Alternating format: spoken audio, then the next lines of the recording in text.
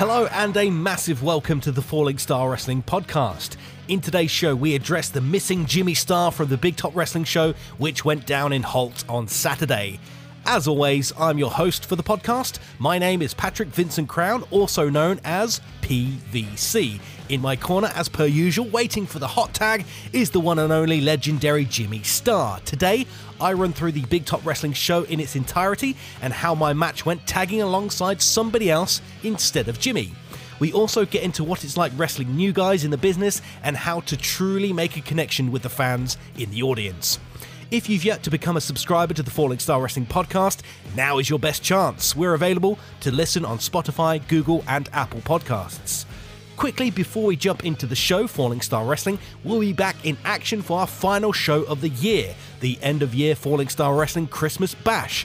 Fun, laughter, and festivities are guaranteed, as well as our end-of-year awards and a few special matches already planned.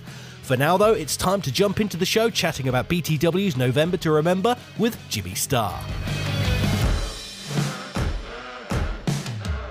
Ladies and gents, we were back for Big Top Wrestling in Holt on Saturday, 27th of November. It was a sold-out crowd in Norfolk, and the fans were there red hot, ready for some live wrestling action. There were 5 matches, 2.5 of which I watched, and another of which I was involved with. Unfortunately, the billing was the Disaster Artists taking on the Streets of Rage in a rematch from West Lynn from about a month ago, but sadly, that match couldn't happen because of varying factors. First, one of the members of Streets of Rage has suffered a broken arm, so we wish him a speedy recovery. And second, Jimmy, my fellow Disaster Artist, you also couldn't make the show. How you feeling now, mate? Yeah, well, it's my shoulder's been bothering me for quite some time. It's one of those things that I'm just trying to battle through. It's just been getting worse and worse. And basically, every time I rest or I keep my arm in a certain position, it freezes in that position. So I literally have to sort of pull my arm away from my body with my other arm, and it lets out an almighty click, painful click. I've got some quite bad shoulder issues, which have been checked. I know what's going on, I know what it is, and I know what the deal is going forward. Just the sort of agonising pain of that. I desperately want to be on the Christmas show, because our Christmas show, obviously, end of the year, it's a celebration with the Falling Star Wrestling fans. I knew who you were up against. I didn't know, obviously, that the other lad that we wrestled from Streets of Rage had broke his arm. I didn't know that. Again, like you just said, my sentiments too. Speedy recovery. I hope you get there soon. I knew you'd be okay. Obviously, Holt's a fantastic venue. I'd have loved to have been there. It's a case of not being able to wrestle for our Christmas show and trying to get a bit of rest and trying to, I don't know. I mean, I don't know if the Christmas show it'll actually be any better, but I know I will be on that Christmas show because it's Falling Star Wrestling. It means a lot to me to be there in front of the crowd in that venue. I would love to have been at Holt for Big Top Wrestling. I've wrestled for Big Top Wrestling before. They're a great promotion, up and coming promotion. And I'm glad that they did really well in terms of the number of punters. I heard that, it was a really good crowd standing room only, which is great. Holt's always been a great venue for the crowd, and I know the venue's a lot sharper now and it looks a lot cooler. So I was, really pleased to hear it. And I heard it was a fantastic show, and I wasn't there, but like I say, I just took a bit of time to heal. Obviously, we wrestled 2 weeks previous.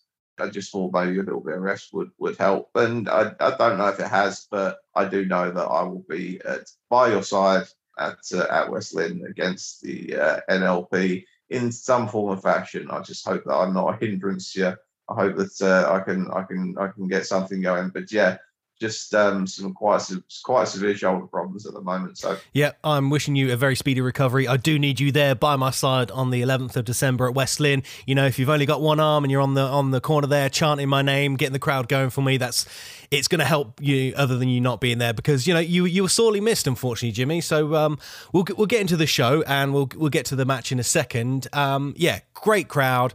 good venue, really well put together, really good vibe in the dressing room. You know, everyone's there to kind of have a bit of fun. You know, when it's not a Falling Star Wrestling show, everyone kind of like lets loose a little bit more, I think, and just kind of, there's not that like pressure on everybody to perform. You know, the likes of Furio and Jack were there. Obviously, they're on the shelf at the moment, so it was kind of nice to hang out with those. Furio was doing the music, which was interesting, kind of watching him do his thing, playing some odd tunes during the interval. But, you know, it's really, really cool just seeing kind of people just be in that environment and relaxing and stuff. And beers backstage don't hurt either as well. So anyway, we'll get on to the event. Match number one, it was a number one contendership for the BTW Championship, a triple threat match. KM Lane versus Cali Gray versus the Falling Star Wrestling Limitless champion, Ricky Knight Jr. Now, unfortunately, I didn't get to see this. I was in the dressing room backstage getting ready for my match. But, you know, RKJ is amazing. I love Cali Gray. KM Lane is coming on leaps and bounds. He looks great. He's got a good look. He's got a great, you know, physique. His gear is really, really good. And obviously Cali and Ricky Knight Jr., they can perform, you know, on their worst nights, they can perform awesomely. Ricky Knight Jr. grabs the win and moves on to wrestle Big Joe for the Big Top Wrestling title in a future event. I bet that was a fucking barnstormer. It's a shame you didn't see it. I bet that was great. KM Lane is you know, obviously the most inexperienced, but, you know, we've both seen him work, and he's still very good. Cali Gray is Cali Gray. He can wrestle anyone, any style, in any way, and you know, do a great job. And Ricky Knight Jr. at the moment is one of the best in the country, probably one of the best in the world at what he does. And yeah, I would have loved to have seen that one. That would have been fantastic. I hope they recorded it in some form or fashion, because yeah, that'd be it.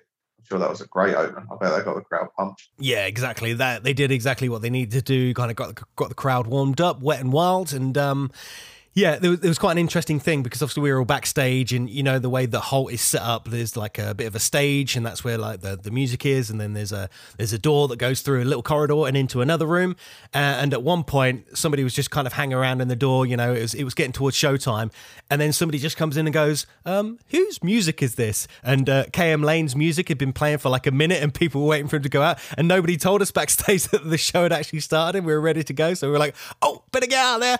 So that was a kind of an interesting thing, but I don't think it hindered the match at all. Like, everybody seemed really happy when the guys came back. You know, there were smiles on faces. There was some red chests. There was Cali Gray had a bit of a shiner.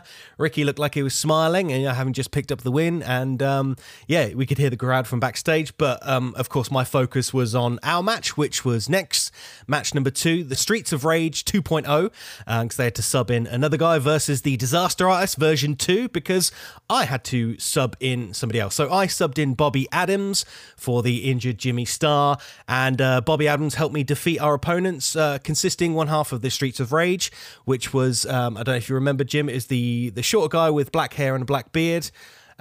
He was the one that was with us, and he was there with another one of Lion Pro Wrestling's up-and-coming talents. I didn't properly get their names. I feel bad for that, but sorry, guys. But you remember that guy, right, Jim? Yeah, I do. Yeah, no, I remember. Yeah, he was. Yeah, I mean, I think that was his second match, wasn't it? I mean, I think he was the one out of the two that wrestled when we worked them. So this would have been his. I don't know if he's wrestled since then, but this would have been his second match, I presume. I mean, for their first match, they both did pretty well. I mean, I haven't seen the footage. I've got the footage somewhere. Someone's given me the DVDs, but I haven't got a DVD player. That's the end of that one. But it's something that we can talk about after you've run through the show. You know, working sort of green guys and how to get through it. But yeah, I mean, for their first match when we wrestled them. They did very well. I mean, they worked the crowd, and yeah, it was much better than my first match. I can tell you that, fucker. But yeah, how did they get on this time? How did they get on this second round? Well, all things considered, obviously, with their inexperience, and with me having to sub in Bobby Adams, and obviously Bobby, he's not really used to being a babyface and tagging with me. He's obviously, you're using him at the moment as a heel, so he's kind of working that sort of thing. So he rose to the occasion. He's very, very happy to be there and help out, because originally he wasn't booked on the show, and that age-old adage of if you going to go to a wrestling show, whether you're a worker or not, if you take your gear, there's always a possibility that you might be able to get on the show. So that just happened to be the same way for Bobby Adams. He turned up, he had his gear.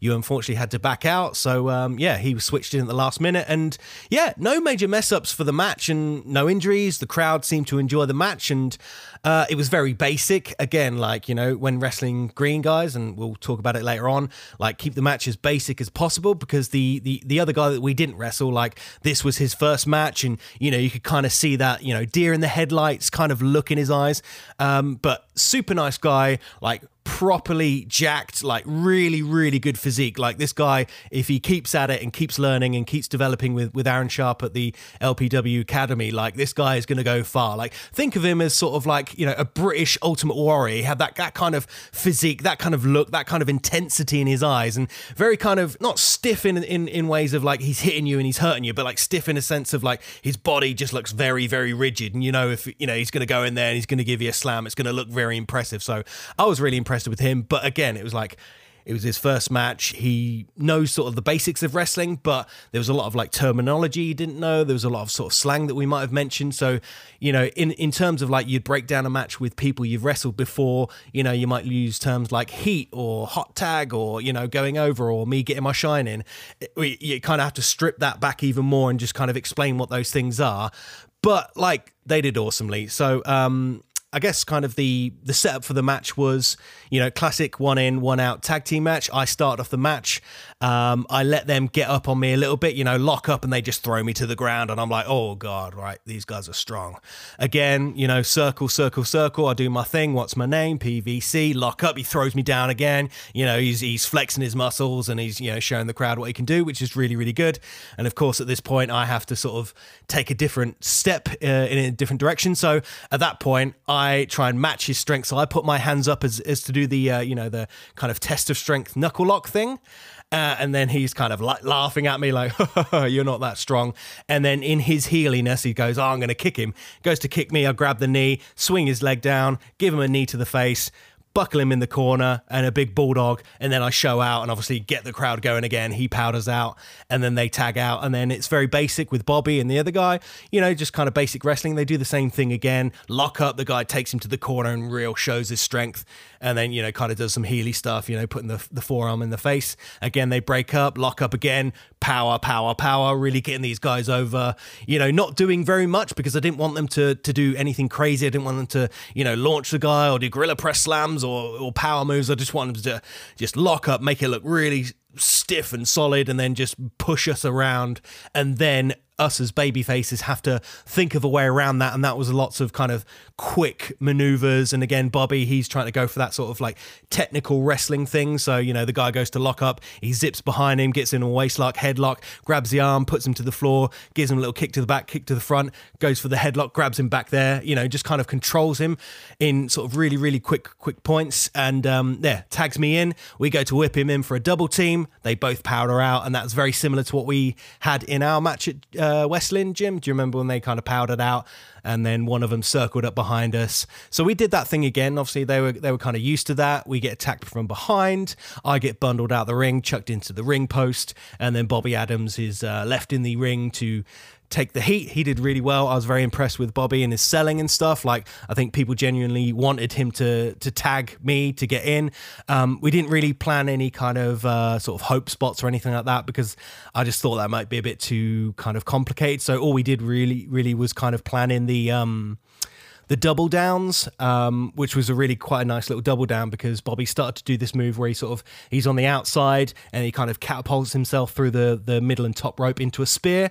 So at that point, I was kind of on the side and I was using Jacob, the referee, to kind of call spots to the other guys, which I don't often do that much. And I just thought that, but it was a kind of a cool thing for me to think about doing, because I often don't think about that. I normally just sort of think, right, I hope they've got it. And I was like, right, these guys might not have it, so I need to tell them somehow. And I was like, at one point, I was like, Jacob, go tell this guy to do this, right? And then when it's come up to the hot tag, I was like, Jacob, go to the other guy, tell him two clotheslines, throw one, and I'll hit him with a drop kick. And that was a really good way of communicating, because I'm obviously on the opposite side of the ring. I can't just shout to the other guy and be like, right, we're going to do this, 2 clotheslines, and blah, blah, that kind of thing. I do.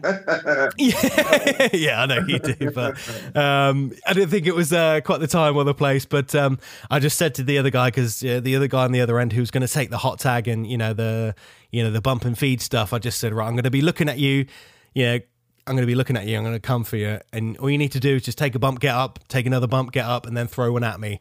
I was looking in his eyes and I was thinking, he's got this, he's got this, he's got this. And he did, because, at one point they buckle Bobby. He's in the corner. They come charging at him for a big splash. He does that little Kofi Kingston style sort of flip out where you put your legs through the middle and top rope. And then that's him on the outside there. He's kind of still selling. The guy hits the buckle, feeds out to the middle of the ring. Bobby launches himself in for the little spear there. They're both down. And at that point, obviously I'm going crazy. I'm stamping my foot. I'm clapping my hands. I'm trying to get everyone going. That classic sort of tag me kind of thing. Boom, hot tag. I come in. Very, very simple again. Hit him with a line. I duck a clothesline. Give him a drop kick. Boom, he goes to the corner. Big forearm in the corner. He walks out into a side effect. Boom. I get up, show out. And at this point, I'm sort of putting my hands up in, kind of a victory pose. And I wanted the other guy who we wrestled to come up behind me and do kind of, almost like a finisher mania type thing. So I just hit a big move there. I'm showing out. He comes up behind me, gets me in the full Nelson, and then gives me the sit out Bubba Bomb, which is really cool. Like, not a lot of people use that move. And it's quite a natural way of getting into it because I already had my hands up. So he just kind of sneaks up behind me. Boom, boom. Boom. And then at that point, Bobby was meant to hit the backstabber on him, but unfortunately he was facing the wrong way. So Bobby just ran in with a big old drop kick, which was great. He needed to do that. He didn't, he couldn't kind of mess around trying to get into it. So he just nailed him with that. I nailed him with the forearm. And then me and Bobby came up with our own little double team for the finish. This was, do you remember the Eliminators in ECW? They used to do the high-low, the leg sweep. Yeah, and the leg sweep and like a spin kick. Yeah. So I did the Claymore, and then Bobby did a sweep for the high low. We got the pin, 1, 2, 3, come out victorious, and it was a really, really enjoyable match. Actually, kind of nothing went wrong. It's very, very basic, very simple. I think everybody was really happy with it, especially the other guys. For their first couple of matches. Obviously, Bobby was feeling out of his element, but I think he really enjoyed himself. I actually got quite a good bit of feedback from even Bulk and Dave and CW. They even said no offense, mate, we didn't expect much, but you went out there and you kind of gave the crowd an entertaining match. Yeah, it was simple, but you got heat. Me as the veteran going out there and kind of getting the people involved, getting them riled up, and obviously Bobby being the more experienced person out of those other three, using his selling and using his ability to kind of get sympathy. The match worked out really well, and I was really quite happy with it, actually. Well, maybe you should take with him from now on. Rather than the useless fucking has-been Jimmy Star. But no, I'm glad it went well, actually, because I mean, like I say, as fucked up as I was, I hate missing shows. This is something that I've very rarely done in my nearly 20-year career. But I half thought they'd put him in because I knew that he was there. I knew that he was fucking around with a van that wouldn't start before the show. More van problems, but so I knew that he was there, and it's a good opportunity for him.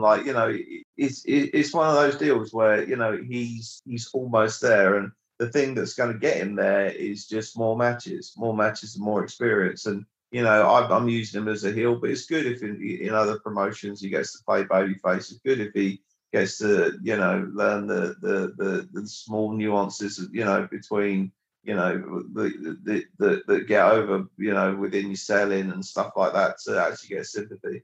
And then the only way you can do that is by getting out there and doing it. So yeah, and then when he's a heel for me, the nuances of being a heel, and it's a communication between the wrestler and the crowds. Yeah, it takes shows, it takes being out in front of people, it takes matches, and like it says, it sounds like you did a great job of putting the match together.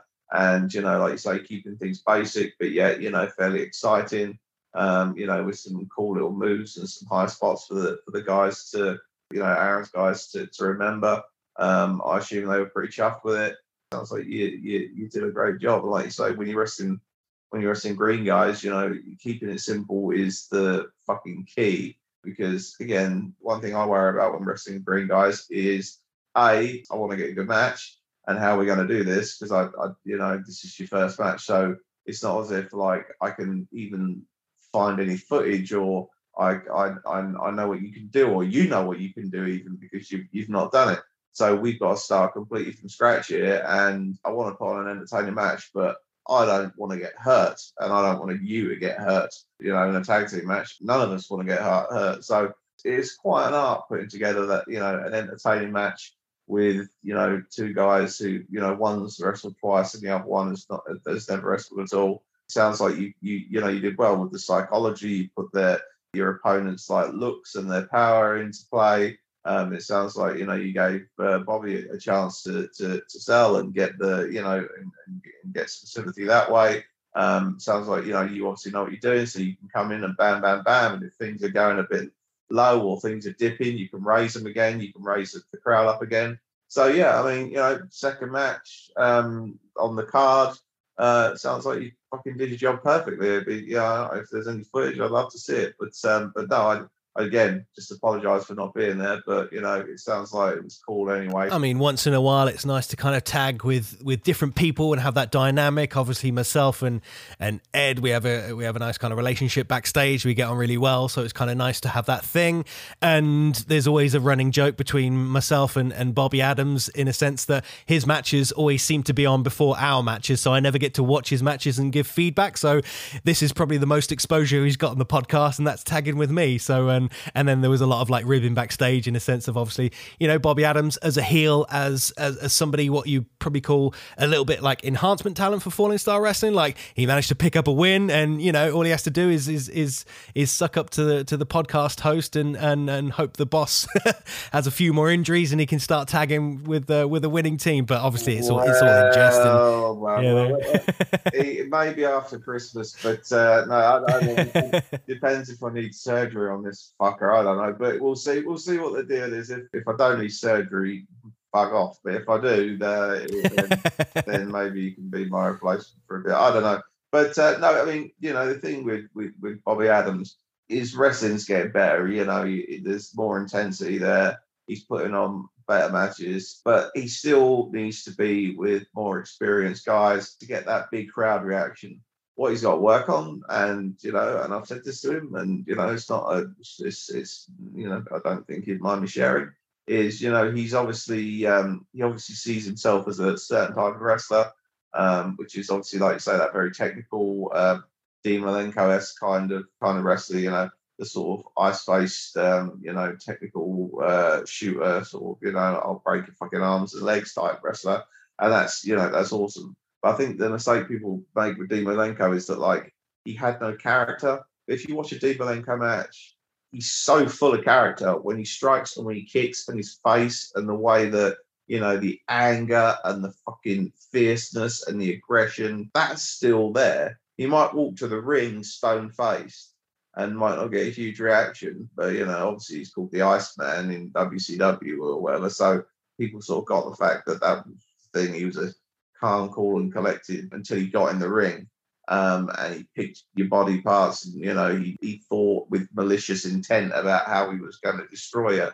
But still, watch a Dean Malenko match, his facials in the ring, and when he's taking and when he's selling and things like that, they're still huge, they're still big. It's not like he got away with having having that sort of stone face all through his matches. He still projected whatever emotions he was trying to get out to the crowd. I think a mistake a lot of people make when they think, no, I just want to be this hard fucking no nonsense, blah blah blah, rip them apart type wrestler. That's great and that's awesome, and you can do that and that works, but that doesn't mean that you can get away with not emoting when you're in the ring, not selling big, not doing the moves big, not, when you're being aggressive, when you're fucking punching someone in the head, not losing your temper and, making some noise and vocals and stuff. I think some people use it as a sort of template to sort of hide behind. It's a bit like, oh, I don't cut promos, I can't cut promos, so I'm going to be, I'm not Furio cuts awesome promos. You cut an awesome promo at Swanton Morley, but people who sit there, I can't cut. I'm a shit promo, so I'm going to wear a mask, or I'm going to fucking be a silent character, or I'm going to do this, I'm going to do that. Yeah, that's fair enough, but you can't cut a promo at the moment, but still learn. Do you know what I mean? Still work on it whilst you're being this character.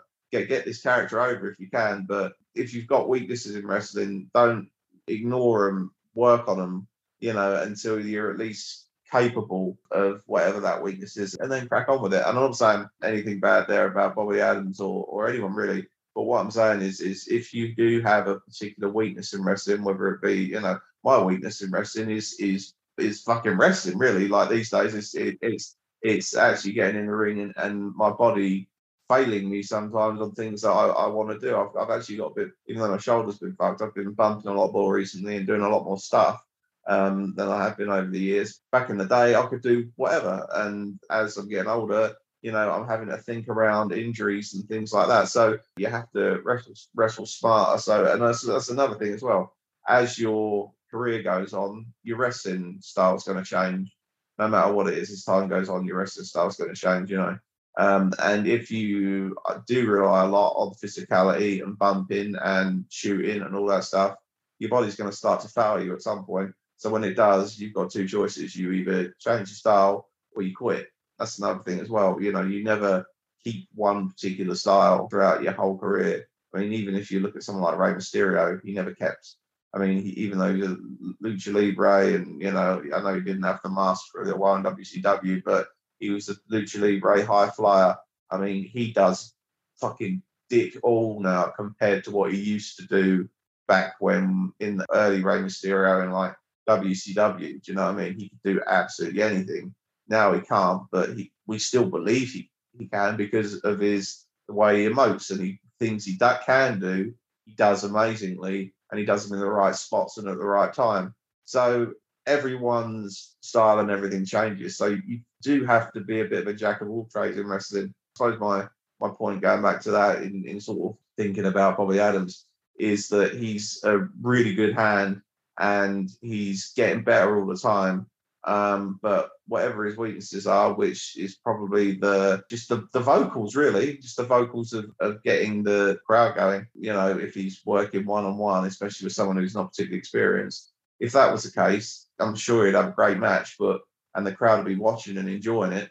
But the vocals and stuff might not be there. If that's something that he's not completely comfortable with, in the end, he's just got to fucking somehow, at some point, get on board with it. We've all got weaknesses. There's stuff that we're all bad at in wrestling. It's so varied.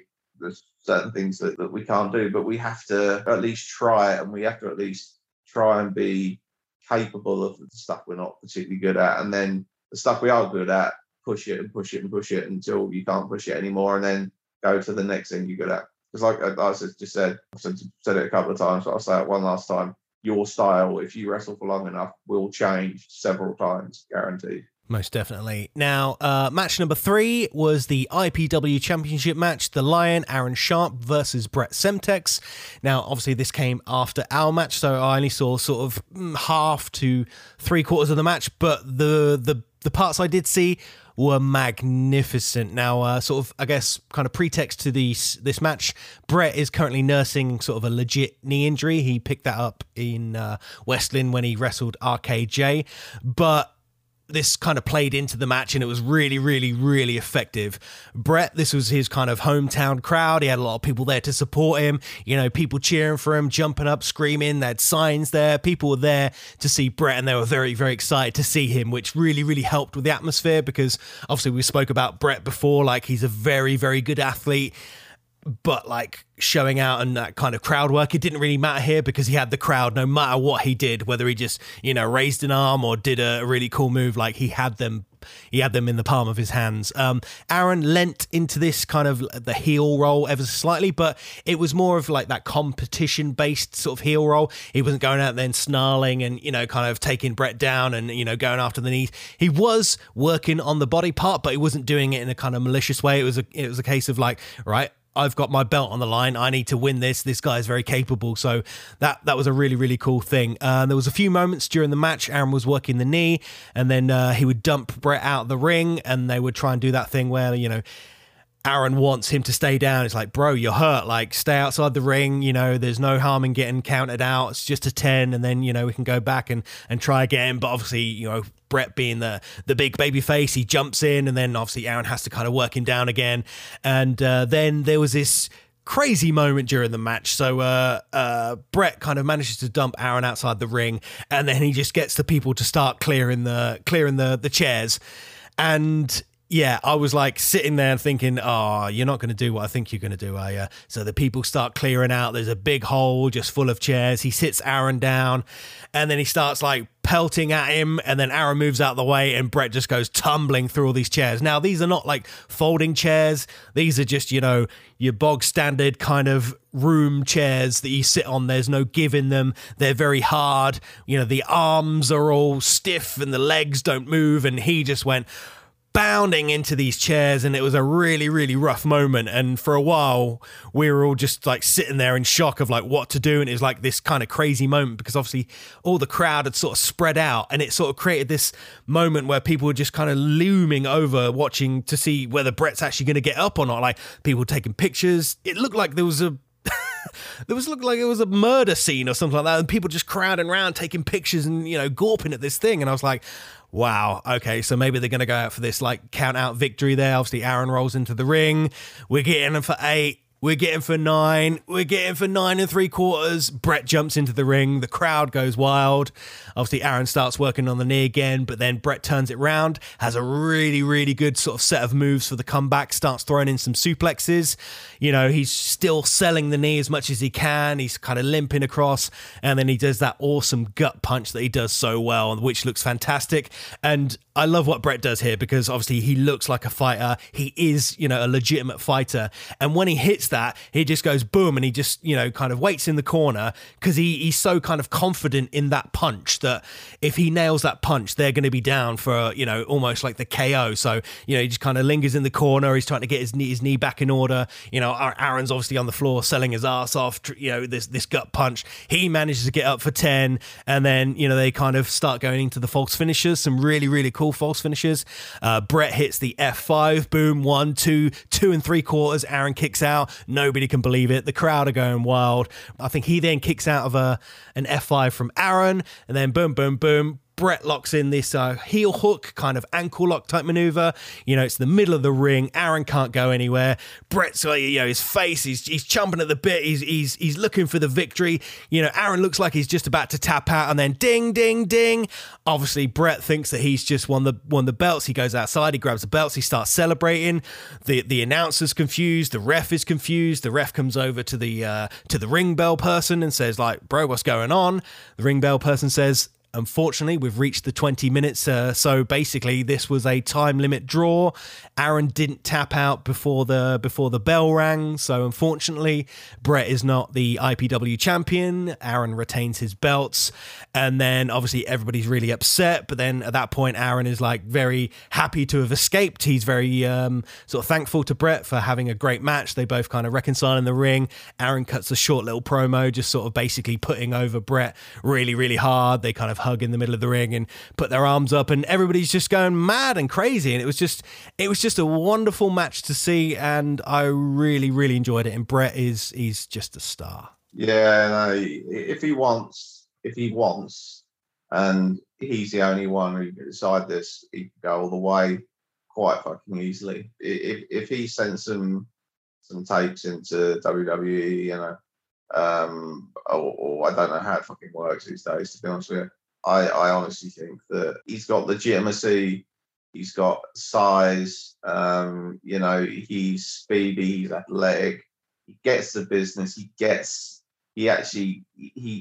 genuinely get the business. I know he makes himself a bit small sometimes, and I know he's still got that sort of fighter stance, and sometimes there's a little bit, you know, lacking in the showing out section. For the amount of time he's been doing it, I mean, he's fucking incredible. Like, he is fucking incredible. He is better than fucking 90% of the workers I've seen, like, on fucking anything. He gets it, and he's, you know, that match he had with RKJ at West End, I mean, fuck. Do you know what I mean? Like, just the contrast of styles, and then he's going on to wrestling, you know, he's a heavyweight, so he's wrestling Aaron, and they're having a heavyweight match. He can change styles, he can work, he doesn't seem to be stiff or hurting people, and you know, and but he's probably still snug, you know, and he doesn't mind the, you know, the physicality, getting cracked about. So I can't rate the guy highly enough. He is fucking superb. He really is superb. And another year in the business, depending on what he wants to do with the wrestling career side of things, whether it's, he's taking it as a hobby and just enjoying it, or whether he's really serious about it and wants to actually get somewhere with it and fucking make some real cash. He's got it. He's got I don't know what ties he's got, whether I think he's got a girlfriend, but I don't know if he's got kids or anything like that. The world's at his fucking feet if he wants it. The only thing that would stop it would be him. He really is. The amount of time he's been doing it is fucking phenomenal, Yeah, I keep thinking back, like, I must have been working for years and years. And then, when Aaron asked him in the ring, he goes, "How long have you been working?" He goes, 3 months. And my heart sank. I was like, 3 months? You bastard. Yeah. How are you this good after 3 months? I could barely still wrestle, I could barely put on a hammerlock in 3 months of wrestling, and you're here having these awesome matches. Yeah, fair to say I was a bit jealous. It's crazy, isn't it? I mean, it really is crazy. And, but some people just, natural. They fall into things naturally. And I think Brett was probably an amazing, he was good at MMA, and I'm sure he picked up a few wins. But I've never seen him in MMA, I've never seen one of his fights be caught. See, if he was as good at MMA as he is at wrestling, he should be in the fucking UFC. Like, I think the guy has found his calling in professional wrestling. Once he just gets that tiny little bit more experience in being in front of crowds and working them and knowing when to show out and knowing when to take those pauses and knowing when to bring people down and when to bring people up, he can take that on himself rather than maybe need a veteran just to guide him just through those bits, because it isn't about, he doesn't need guiding through fucking he remembers everything by the looks of it. He can sell and he can be intense and he pulls off his moves fucking really well and safely, and like say that big gut punch looks great and all that stuff is amazing. I just don't know if he's being told by whoever he's working. They're obviously still probably planning and leading the matches a little bit.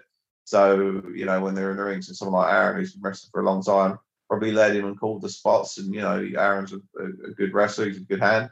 He might need just a little bit more polishing up so he's got the ability to lead a match himself. But again, with his raw and natural talent, he'll get then absolutely no problems. And I think that if any big company wanted to get behind him and, put him in their training facility and whatnot, he'd take to it like a fish to water. I don't think there's anything he can't do. I just hope that, the MMA and stuff hasn't sort of plagued him with injuries, you know what I mean? Because that's the only problem.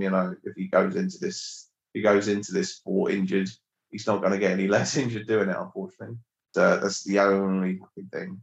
Hopefully, fingers crossed, the right eyes will see him and he'll push himself in the right direction. He could be on any shows now. Like, he knows doing a lot of shows and doing out and about on weekends and touring around. But I don't know what big promotions are around at the moment. Just send whatever you can to the fucking biggest promotions going, and just even his look. Once he gets some good gear and shows off his body, you want just look, a little bit of footage of him working. That should show any. I mean, if I had any say, if I was in the WWE and I had any say, I had a look at that guy after 3 months. I'd say, fucking look at the guy after 3 months. What's he gonna be like in fucking 3 years? You know what I mean? This guy is gonna fucking take the world by storm if he's led in the right direction. So yeah, I've got nothing to say about him. And plus, not only that, he's such a fucking nice, humble guy. He's so sound. Like, he's not got ego. He's not fucking loud and obnoxious like I am. He just fucking gets in there and gets stuck in and does an awesome job. I'm always exceptionally fucking impressed with him. I'm proud to have him on the show, Yeah, he smashed this match. It was awesome. Now, we had the interval. Then after the interval, we came back for match number 4. We had 6-man tag action. The NLP, Norfolk Legion of Pain, Crowley and Mitch Basher, with Harrison Payne versus the UK Pitbulls, Big Dave and Bulk, and local hero George Rashwood. And boy, this match was hot. There were people there to see the UKP and Rashwood, so they obviously got major pops going into this. And then on the other side, you've got the NLP who can go in there, and if it's 10 people, 100 people, 1,000 people, they can get each and every one of them in that crowd to absolutely hate and despise them. So you got that perfect combination of white hot baby faces and just red hot heat from the heel. So it was good. Rashwood did a lot of the fast-paced stuff for the team.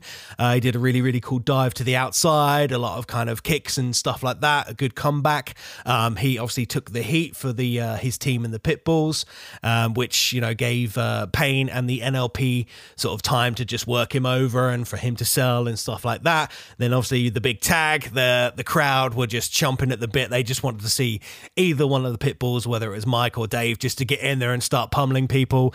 It was Mike at this point, comes in, boom, boom, boom, boom, boom, sets up Crowley in the corner, big run to the corner, big ass in the face, boom, Crowley's down, Dave gets in, sticks his ass in his face as well. The crowd are going absolutely mental because, they're that kind of crowd. They like seeing the action, but I feel like they probably associate better with an arse to the face than they do with, a choke slam or a enziguri or something like that. They can understand what, a butt in the face kind of feels like, other than some guy like stepping up and kicking you in the head. And that's that weird thing between. If a lot of them know Mike, they've probably actually seen his ass as well and know how fucking horrendous that experience is. Exactly. So, and then after that, the fight sort of dissolves into madness. There's kind of moves everywhere. The UKP hit a double choke slam on Harrison Payne. The NLP have started doing a really cool double team move where Mitch Basher gets his opponent in the Sister Abigail. Crowley comes off the ropes with a big knee, and then he hits the Sister Abigail at the same time. They hit that, boom, look really, really good. Obviously, everyone's selling. The NLP and the UKP kind of fight to the outside. There's chaos going on. Two sort of smaller guys left in the ring. Rashwood manages to hit a massive running knee on Harrison Payne, and Holt erupts, and everybody is so happy. It was such a good feel-good moment because of that hometown advantage. What would you want to say about the match? Was it technically perfect? No. Did everyone do all crazy spots? No. But did they get the heat? Did they get the pop? Did they get the crowd there? Exactly, 100%. And, unfortunately, that kind of led on to the last match because this match was so hot. Unfortunately, it kind of left people a little bit exhausted for the last match, but we'll get into that in just a second. Any questions, Jim? No, I mean, to be honest with you, I can sort of see the match, picture the match. I've wrestled Pitbulls a million times. I've wrestled fucking NLP a million times. Rashwood, we obviously worked him the other day, and he's got a character now. He's got something to chop his teeth into, which is really good. I know he was babyface here, but still, it just again, it's just good to be able to work heel, babyface, whatever, and get that experience. I don't know the other guy. I don't know if he's been working long, if he's a veteran or if he's been around for a particularly long time. I probably met him. I just can't remember. Do you know much about him? No. The first time I met him, he came in the same car as KM Lane, Callie, and Tommy. So I guess he's one of their guys who sort of trains with them. Looked really good. I think probably a little bit green around the ears, but good for him to get a bit of exposure, especially with all those people in the match, for sure. Well, I mean, you got, the Pitbulls in there with God knows how many years experience. The NLP now, which have been a tag team for years. So they've got some really good experience. Mitch Bashers and Crowley are both amazing heels in very different ways. And that's why that team works so beautifully. Obviously, you got Mitch, who's just the vocal, mental lunatic, but he's at least a human being, even though he's a complete psychopathic human being. He's the worst kind of human being. He's the kind of bloke who, if you saw in a pub, you would just walk out that fucking place immediately because you'd be frightened of him. And, but Crowley is sort of like the other end of the spectrum, the sort of, the quiet, well, it's not quiet because he grunts and screams and growls, but, covered in shit, dirty fucking creature from the swamp, stinking fucking lunatic who Mitch Basher has found. And, the only person that isn't frightened of Mitch Basher, so he's fucking got a bit of respect for him. I think, fuck it, let's tag up and kick people's asses. And that's, there's such an amazing demographic between two people in a tag team, and it works so well together, and they can get heat in such different ways. I mean, fuck, they should tag forever. You get teams, and you think to yourself, I don't ever want to split them up. They're so good. I mean, you never know what's going to happen down the line. Of course, we know, things. We always need to freshen things up, but I mean, those two are just so fucking good together. And obviously, when we've wrestled them before and felt the chemistry, and I've obviously been fucking feeling a bit sorry for myself, and I've been watching a few of the matches we've had with them, and like we've had a couple of 3 matches with them over the past, or that they've been involved in at least over the past few months, and our Linsport one and the one we had when they first came back, and all that sort of stuff. It's odd because I pick things from those matches, and there's like a sort of really, really fucking amazing match there. Both matches are good, but I pick things from the sort of 2 that we've had so far, or I don't know if we've had 3, but I think it's 2. The 2 that we've had so far, and I sort of pick things out of both of them, and I sort of insert them in sort of the right way. And I think, right, we get that. If we get that match, that's going to be a fucking absolute barnstormer. Do you know what I mean? But we have a really good connection with them.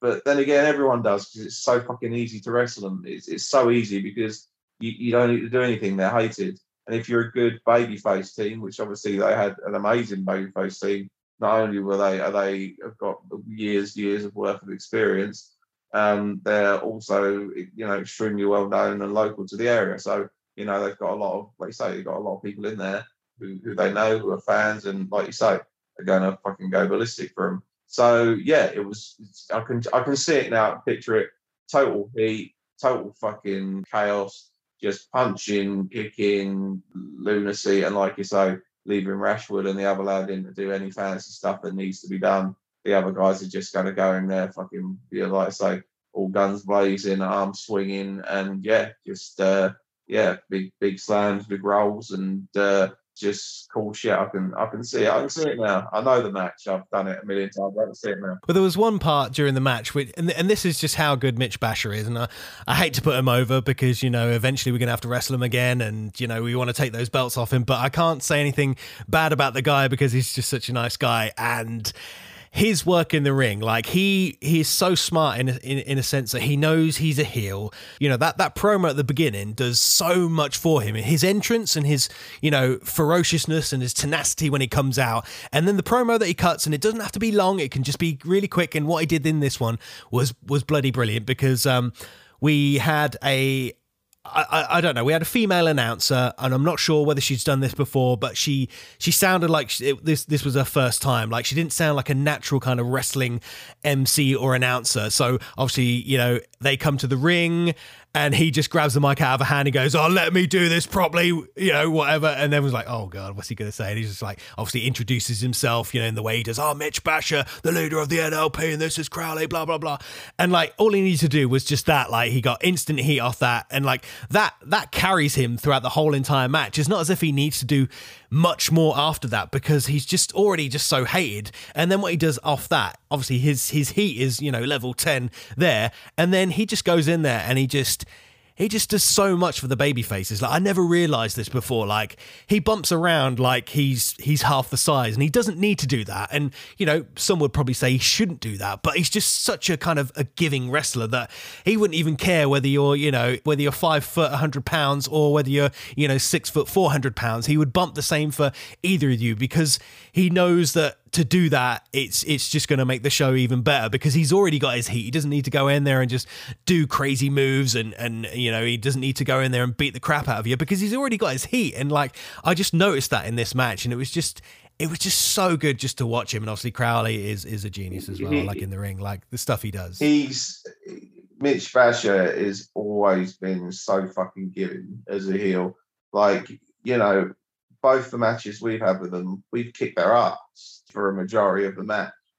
And like you say, with the promo and the heat they get from that, and also the win they're going to eventually get, which will be a fucking cheat or a disqualification, they'll get even more heat. So they know that they're going to, if they're wrestling a good tag team, they know that they're going to leave with even more heat than they went in with, which is getting to the point now where it's virtually impossible. But, they're getting to that nuclear heat point. And that's what fucking good tag teams do. I remember watching, Tully Blanchard and Arn Anderson as the Brainbusters against the Heart Foundation. And honestly, they fucking got their ass kicked for the entire match. All they did was sell and sell and sell and sell. they didn't. I don't think they even fucking took any heat on the Hart Foundation. They cheated in the end. They won, and people hated them because the way that they walked and presented themselves, and the way that they stood, and the fucking arrogance of Tully, and the aggression of Arn, and just all those different things. Like, you know, if you've got a team that has two very distinctive characters who are so easily hateable and are so giving, that's gold. And yeah, if they keep doing that, then it's a shame. It's a shame, really. I mean, I'm sure they enjoy it and whatnot, and I know that they've got families and whatnot, and it's very hard when you've got family to go on the road as much as you sort of need to get yourself out. But it's such a shame that they can't get out a little bit more, because I really do think that they're probably one of the best heel tag teams in the country. And I'm not just saying that because fucking, you know, because they sort of trained mainly under the FSW banner, but they're just so fucking good. Any babyface team that wrestles them has got nothing to worry about. That's why I love wrestling them. It's just a piece of piss. Do you know what I mean? And they don't forget spots. They don't forget what's going on. You know, when you're thinking of the match at the back, you know, especially if I'm there, you know, Mitch is always so respectful, and Crowley's always fucking super smart when it comes to things making sense, and he wants things to make sense within the match, as do you. You know, like I always see, if we plan a match with them, like I'm the guy who fucking thinks of the story, and you guys think of the okay, right. Like, you give us the destination and we pick the route. Yeah, exactly. I give you the start, maybe the idea of promo, blah blah blah, and the end. And yeah, you give it the substance. You know, I say what's the fucking dinner, and you cook it. Do you know what I mean? And you put the recipe in. You know, and I start it off, and you throw all the fucking spices and shit in it to make it fucking taste so much better. When you get a couple of teams together that know each other and have wrestled each other quite a lot and are both quite experienced, you know, that's really, really good way to think about things, and, you know, and to actually get sort of matches to actually mean something and be a little bit different. Most definitely. Then we had our main event of the evening, match number 5. This was for the Falling Star Wrestling Championship. C.W. Davies, the reigning and defending Falling Star Wrestling champion, versus Tommy Lawrence. Now, first off, obviously, whatever I say about this match, I did love it. Like, if I say anything negative, it's just kind of, you know, we're doing this constructive criticism thing, but it suffered from one thing, and that was just that they had to follow the UKP in Rashwood. Like, the crowd were absolutely exhausted after that match, and, you know, with hindsight, I think it would have been better to kind of switch the matches and had the 6-man tag as the big kind of blow-off, you know, babyface win for the end. But, you know, it is what it is. You have that kind of prestige with a belt, and it's a Falling Star Wrestling Championship. You know, obviously Charlie, he's the guy that runs Big Top Wrestling, so, you know, undoubtedly he'd want to kind of put himself at the apex, at the top. He's the champion. He wants to, you know, kind of show himself. But, like, if we were booking it, maybe we would have switched them around. But, like, nothing against this match, because it was absolutely superb. Like, they busted their asses to entertain this crowd. A lot went into it. There was so many kind of moving parts, so many intricate things, but not necessarily, it wasn't overbooked. Like, these guys just kind of beat the crap out of each other. It was like a lot of back and forth, some really, really good falsies. Tommy's really, really coming into his own, like selling, and with his crowd work and stuff like that, you can really tell he's getting more and more confident. And, you know, this was quite a tall ask for him, because, you know, in previous events, you know, he's either been the opener, or he's been in tag matches, or he's been in that kind of, you know, sort of cruiserweight thing. But here he is sort of wrestling, obviously CW, the best in Falling Star Wrestling at the moment, the champion who looks superb, obviously knows how to work a crowd. And then you got kind of Tommy Lawrence in there, who's still up and coming, still learning, looks great, is obviously very, very athletic. And now he's starting to add those little bits in there with his selling. His selling's really good. He's not overselling. You know, you can see the pain on his face. He's looking to the crowd. He's trying to get them involved. But unfortunately, it was that kind of time where people were like, I want to give you something, but I can't. I'm just too tired. Like, can you just try and win, please? You know, they're trying to clap, and I was sitting at the back trying to get people going, but people were just watching the match. Like, it was one of those matches that you just had to sit and watch. And, you know, there was some really, really cool high spots. There was some really, really good kind of power moves. Obviously, Tommy's very quick, doing a couple of sort of moves off the top rope. There was this wicked one where Tommy goes for a springboard back elbow, gets reversed into a Blue Thunder bomb. Absolutely exquisite. CW goes up to the top, quick nip up, hits the cutter off the top there. Really, really good. Nice falsies. Yeah, I know. Yeah, hitting the cutter. Well, you know, you weren't there to defend your honor, Jim. I can't I can't complain. Fucking someone doing a cuddle when I'm not there. I suppose I go, it's when I'm there. Exactly.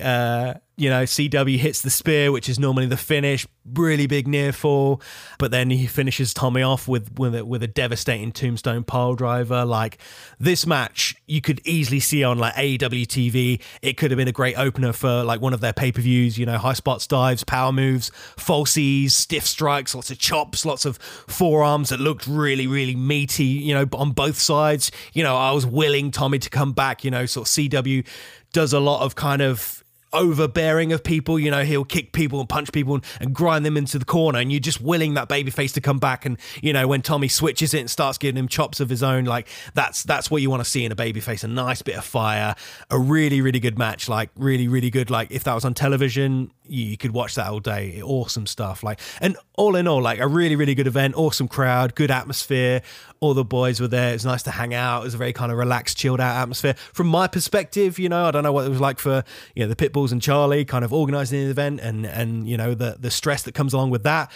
We spoke about it off air. There were some van issues, with the Falling Star Wrestling van. We had some battery problems, so the van wouldn't start. And I can imagine that just amps up the pressure as well. Obviously, with yourself, being injured and on the shelf, not being able to make the event. When things kind of have to chop and change at the last minute, I can imagine that raises the stress levels. But Charlie looked pretty chill. Big Dave and Bulk, they were getting stuff done, and it just organised a really, really good event. So hats off to Big Top Wrestling. Yeah, no, it promoting is fucking hard, and if they put on an awesome show and pulled in an awesome crowd, that ain't easy. Fair cop to anyone who can do it.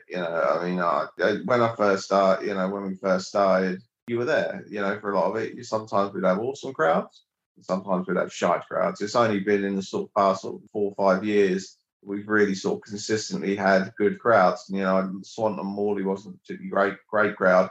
But, that was still sort of, maybe 3/4 full. Back in when I first started, I would have jumped for joy at 3/4 full. We made a profit, if you make a profit, it's a business at the end of the day. If you make a profit financially, everyone gets everyone gets weighed in. The crowd go away thinking that was a fucking excellent show. I want to come back. Then, that's fucking awesome. And they should be pleased and proud of that, because it's not easy. I mean, I was thinking back the other day we've been promoting 2 shows a month now for nearly 10 years. Someone who's good at maths would be able to work out how many shows that is. That's a lot of shows and a lot of pressure. And yeah, things do go wrong. I've had bands break down, fucking half the crew not turn up. I mean, you remember even just recently over at Outwell when that petrol shortage was on. Half the fucking guys couldn't get to the show because they couldn't get any fuel. No one's fault. It's just fucking the way it was. Do you know what I mean? It's just, so what do? You make chicken salad. Our chicken shit. The place was absolutely rammed. So we still had to put on a show, and we ended up putting on a fucking really good show. Do you know what I mean? With some cracking matches on it. We had to have a little bit of a think about how it worked, but it worked fine in the end. It was good. It was a good show. And Lynn Sports, I mean, they're fucking so stressful that they cause fucking brain damage. Do you know what I mean? Like, they're so stressful. You do it because you love it. You do it because you've got your own vision of how you want your product to be. I'm sure Big Top have got theirs. We've got ours.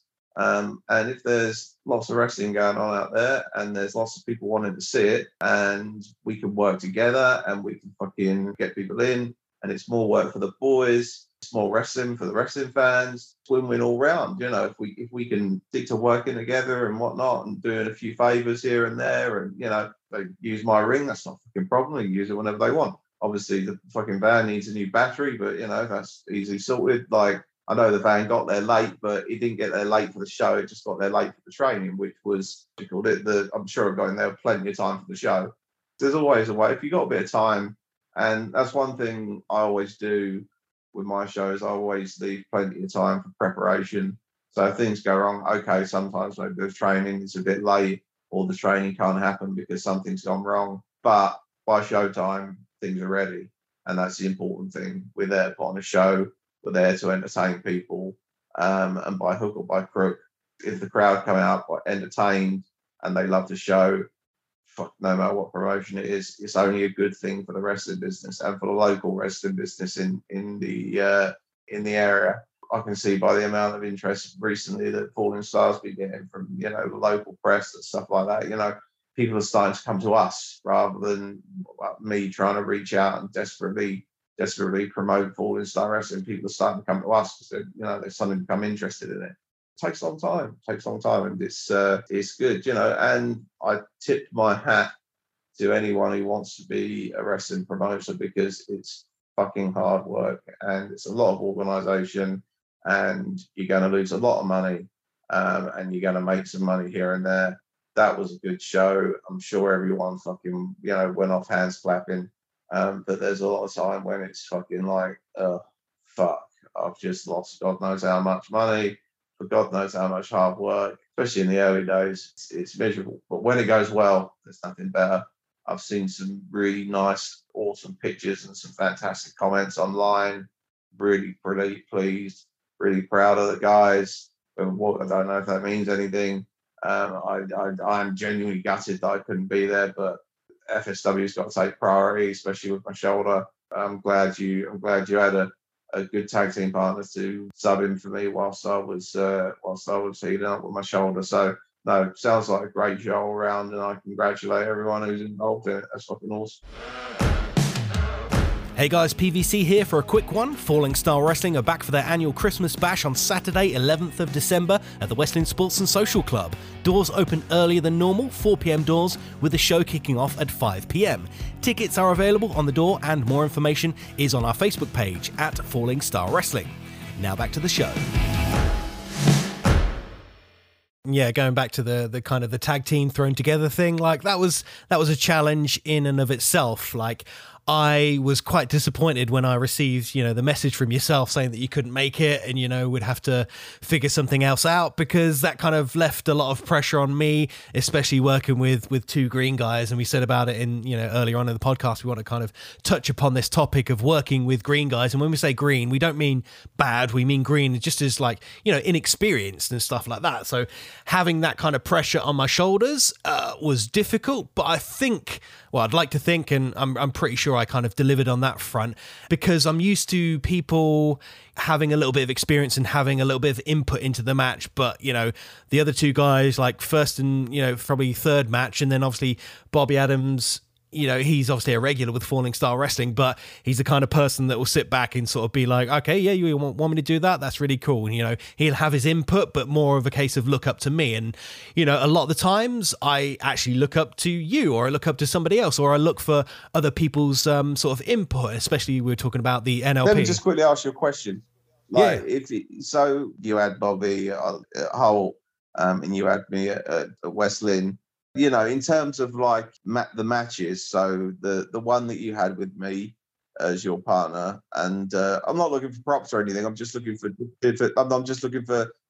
differences in your opinion of how you felt. And obviously, I know you said you were disappointed I couldn't be there, and it was fucking pressure and all that sort of stuff. But the difference in A, match styles, and B, preparation, and C, just how you felt being the veteran there who had to guide it. But what was the differences between the first time you wrestled those guys with me and the second time you wrestled over at Hull? What sort of main things that were different? I guess the first thing was obviously when you're putting together a match, if it's a tag team match, there's 4 people there. If there's 2 inexperienced guys, they've obviously got their ideas, but it's upon the 2 more experienced, which would have been you and myself.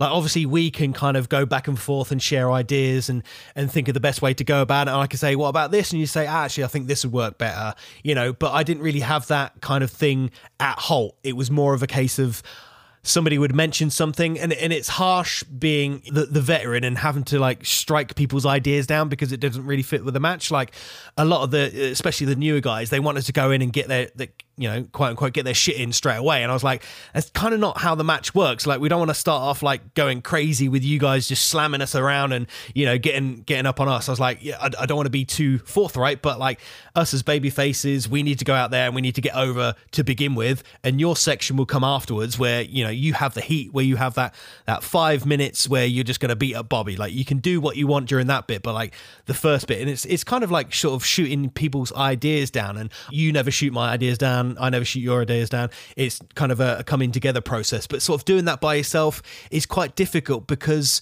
you know, you don't want to be that asshole and just be like, oh, whatever, everything I say is right and everything you say is wrong. But you have to kind of take that on your shoulders and use that experience to be able to just say, actually, I am going to be right. You know, it may sound a little bit boring now, but I know you guys are new, so I can't expect you to do this, this, and this. I could have added in so much more in my kind of shine at the beginning, and we could have added in so much more in the heat, little bits of comeback, you know, and basically the end of the match was basically a hot tag and then a few finishes and we went home. You know, there could have been falsies in there. There could have been all these other bits and bobs. There could have been a boo yay spot, but it was like, I kind of just took that approach just to be like, no, we're going to do this as simple as possible because, you know, I don't want to go out there and everybody to be lost, because I know how disappointing it can be, especially in the early stages of your career when you go out there and you know, quote unquote, shit the bed a little bit.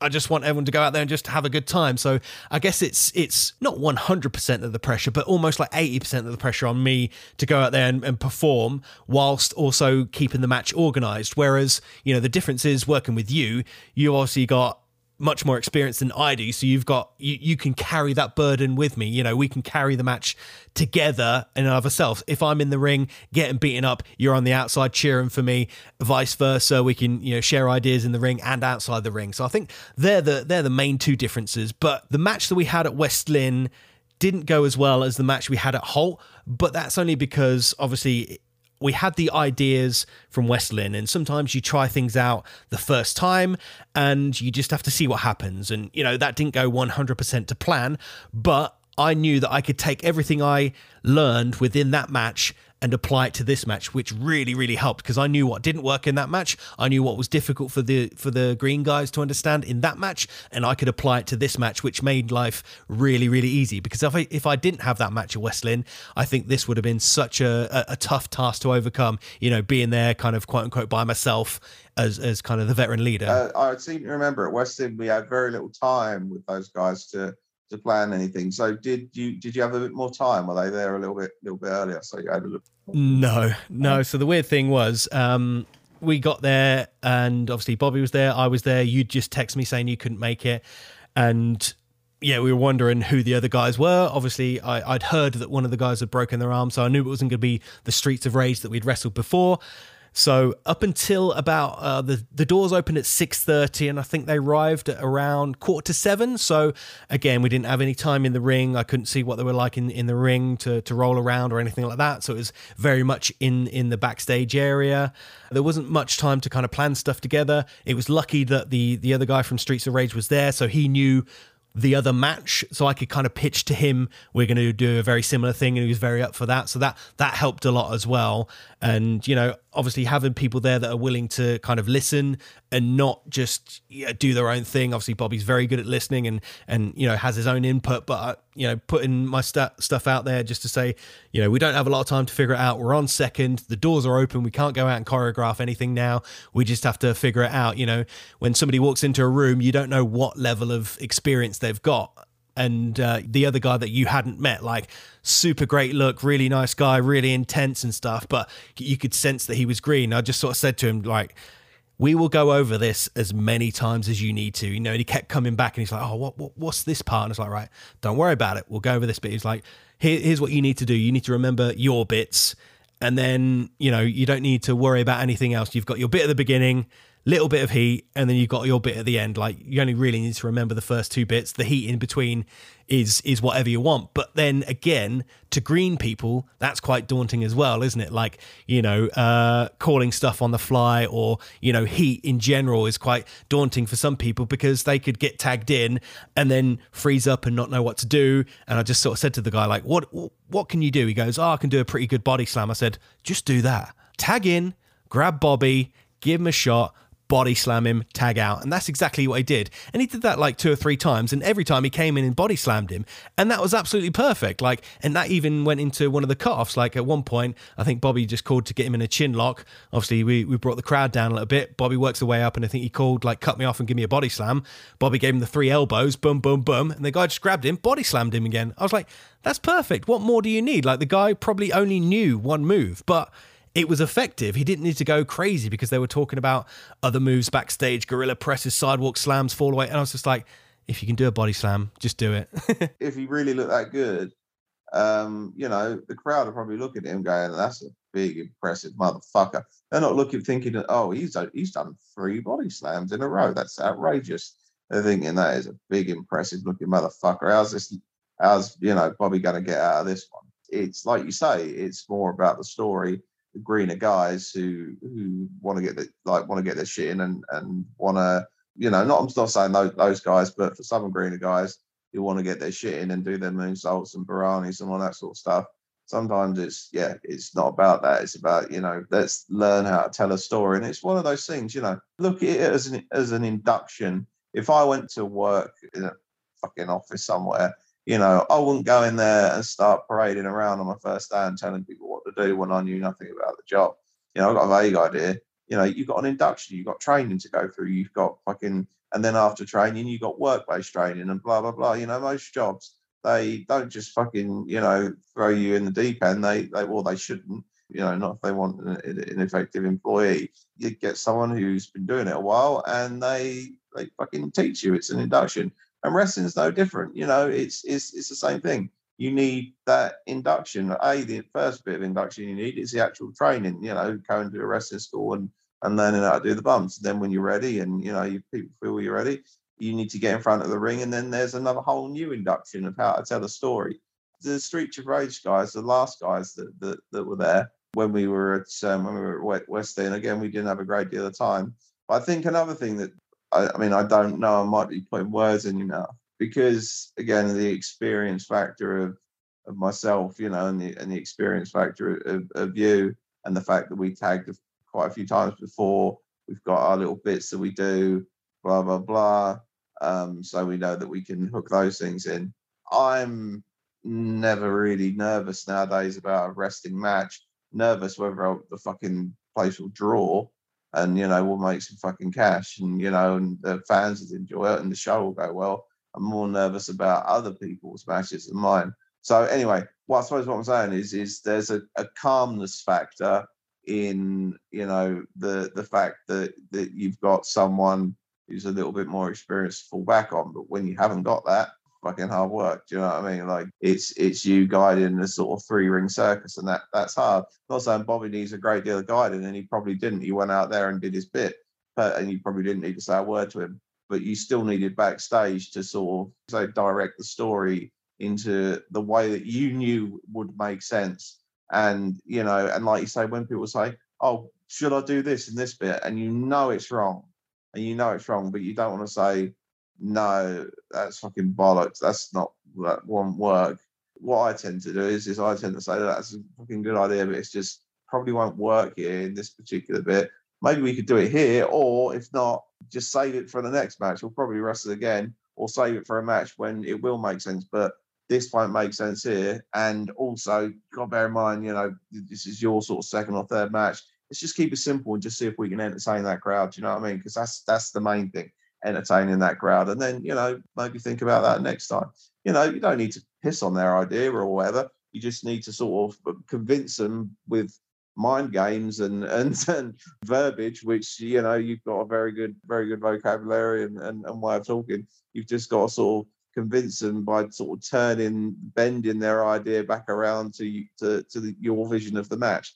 And if it ain't going to work, it isn't going to work, is it? So, you can see suddenly like, oh, what about if I just pick you up and what about if I pick you up and just powerbomb you there? It's just not going to quite work. Do you know what I mean? It might work here, but it isn't going to work there. And, if you want to do that here, we can do that here because it'll work there, but it isn't going to work here. Or no, that move isn't going to work in this particular match, in this particular environment. Save that for another fucking day. Yeah, it's an art learning to communicate that to the people you're wrestling, because again, you don't want to make them feel like they're ideas are not valued, because their ideas are. You need their ideas because you need to know what they can do, so you can actually, give them something. Because, like you say, the last thing you want to go out and do is trounce them.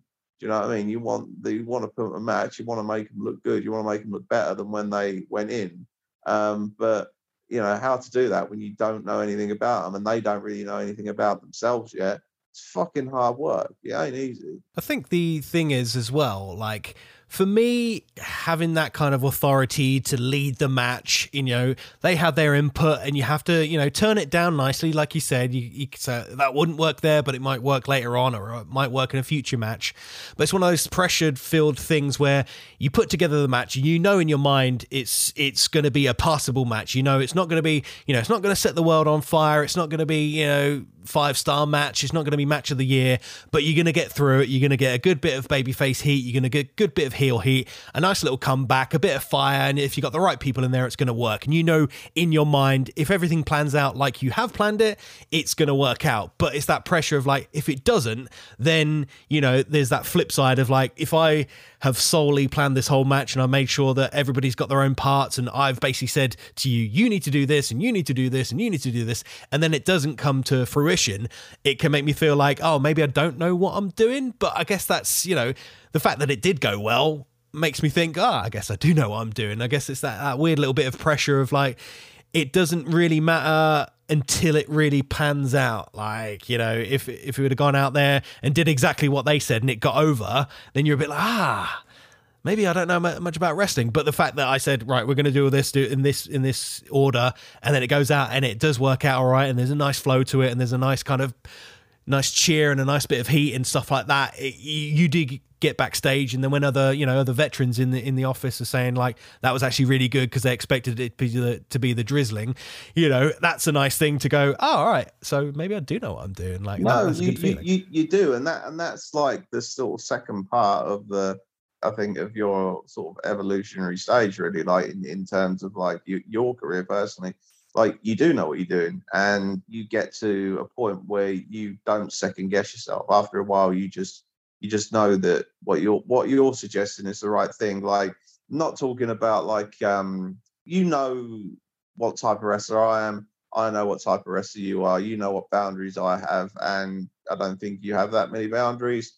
I have quite a few, but whatever the deal is, I'm gonna work as hard as I can to fucking do my best. And you're going to work as hard as you can, do your best. It's just, you can't be a performer in any fucking, whether it be acting, whether it be fucking singing, dancing, whatever the fuck you are, whether you're a rock star performer, you're going to go out there and give it your all.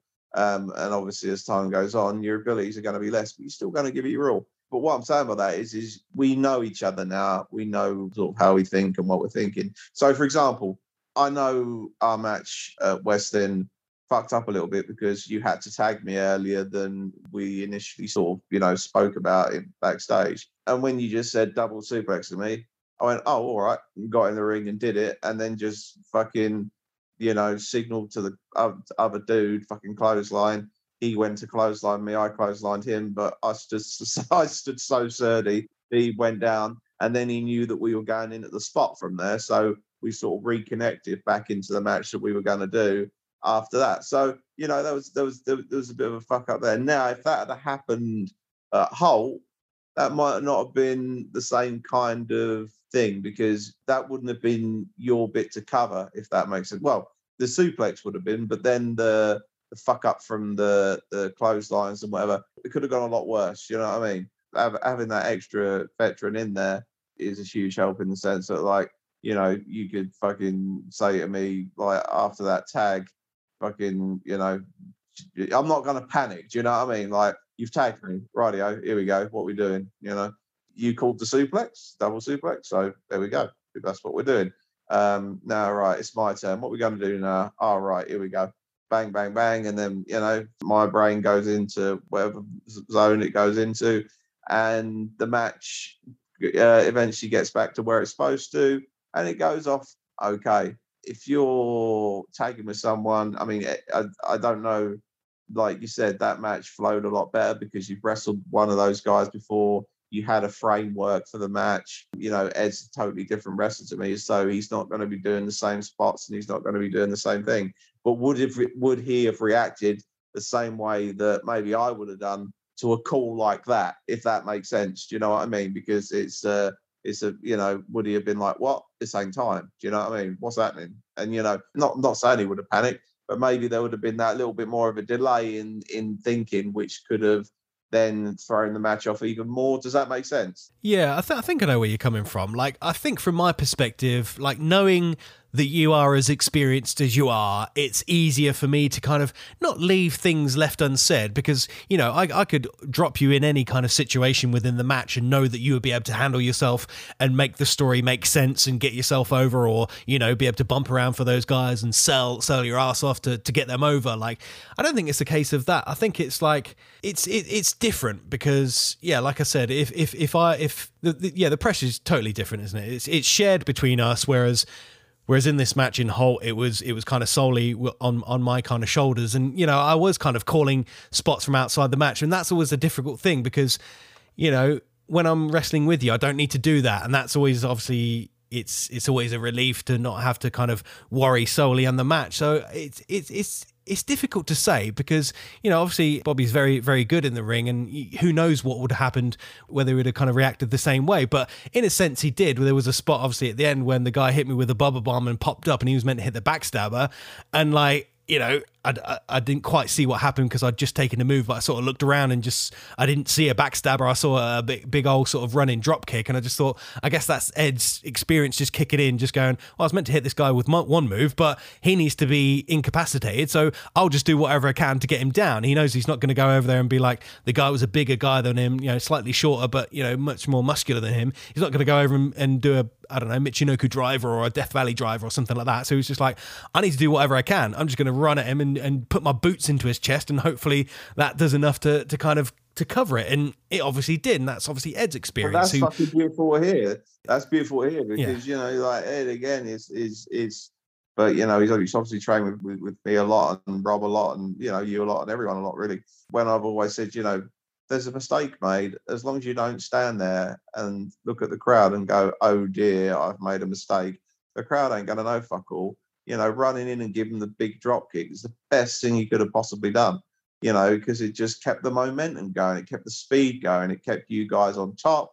And then you could just fucking rejoin the match at whatever point you needed to rejoin it. Or if you had a totally clustered, fucking hit your finish, done. Do you know what I mean? That's you know, and that's the main thing. And that's another thing I always say to, you know, experienced guys. It's like, you know, it makes me laugh, and it sort of happened a little bit when, you know, those guys did really well, like fucking, you know, when we wrestled them at West Lynn. But when I said to the blonde guy, like, you know, I'll start, don't worry about it, I'll just call in the ring, but it'll end with this. Like, his eyes fucking bulged, you know what I mean? And he's like, we'll just do a few ins and outs and stuff like that. And I don't think he knew what ins and outs meant, or if he did, I don't think he knew that many ins and outs. Do you know what I mean? So he's like, oh, what's going to happen, blah, blah, blah. So when I was in the ring, I thought, and I locked up with him, and obviously quite nervous, quite difficult to move about.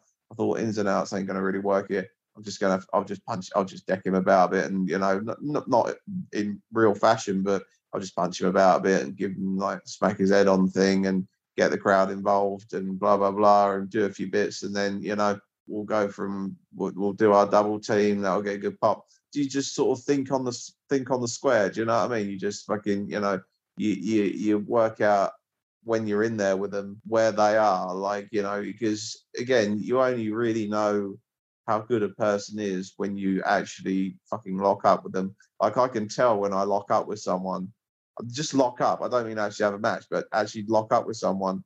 I can pretty much tell how experienced they are and whether this is going to be easy or whether it's going to be hard work, or how I should approach my next step. Like, you know, if I lock up with someone and I try and put them in a wrist lock, and, you know, I'm not saying any of these guys did this, but I've had this in the past, and I try and put them in a wrist lock and I can't physically fucking do it because they're so strong and their arms are fucking grafted to the side of their body and they're so nervous and they've frozen and you just don't know what to do. It's like, well, fuck that. You know, I've got to abandon this little move I had in mind here because it's not going to quite work. I'll try I'll try something different, like a kick to a gut, and maybe they'll register that. Bang, kick him at the gut. Oh, they've registered that. Brilliant. Maybe they'll register a fucking forearm to the ear. Oh shit, they've registered that. Brilliant. Right, let's bung them back into a headlock and get them a semi-off and do a tackle. Oh shit, I can't grab their head because they're wriggling around too much. Fucking hell, what am I going to do? All right, fair enough. I'll give them a fucking snap there, and I'll put them in a fucking hold for a little while. Oh shit, right, okay, right. So I'm going to call something. I'm going to send them off and say take a clothesline. Oh shit, they can do that. Brilliant. Okay, I'll cover them 1, 2. Right, can you take a body slam? Okay, sweet.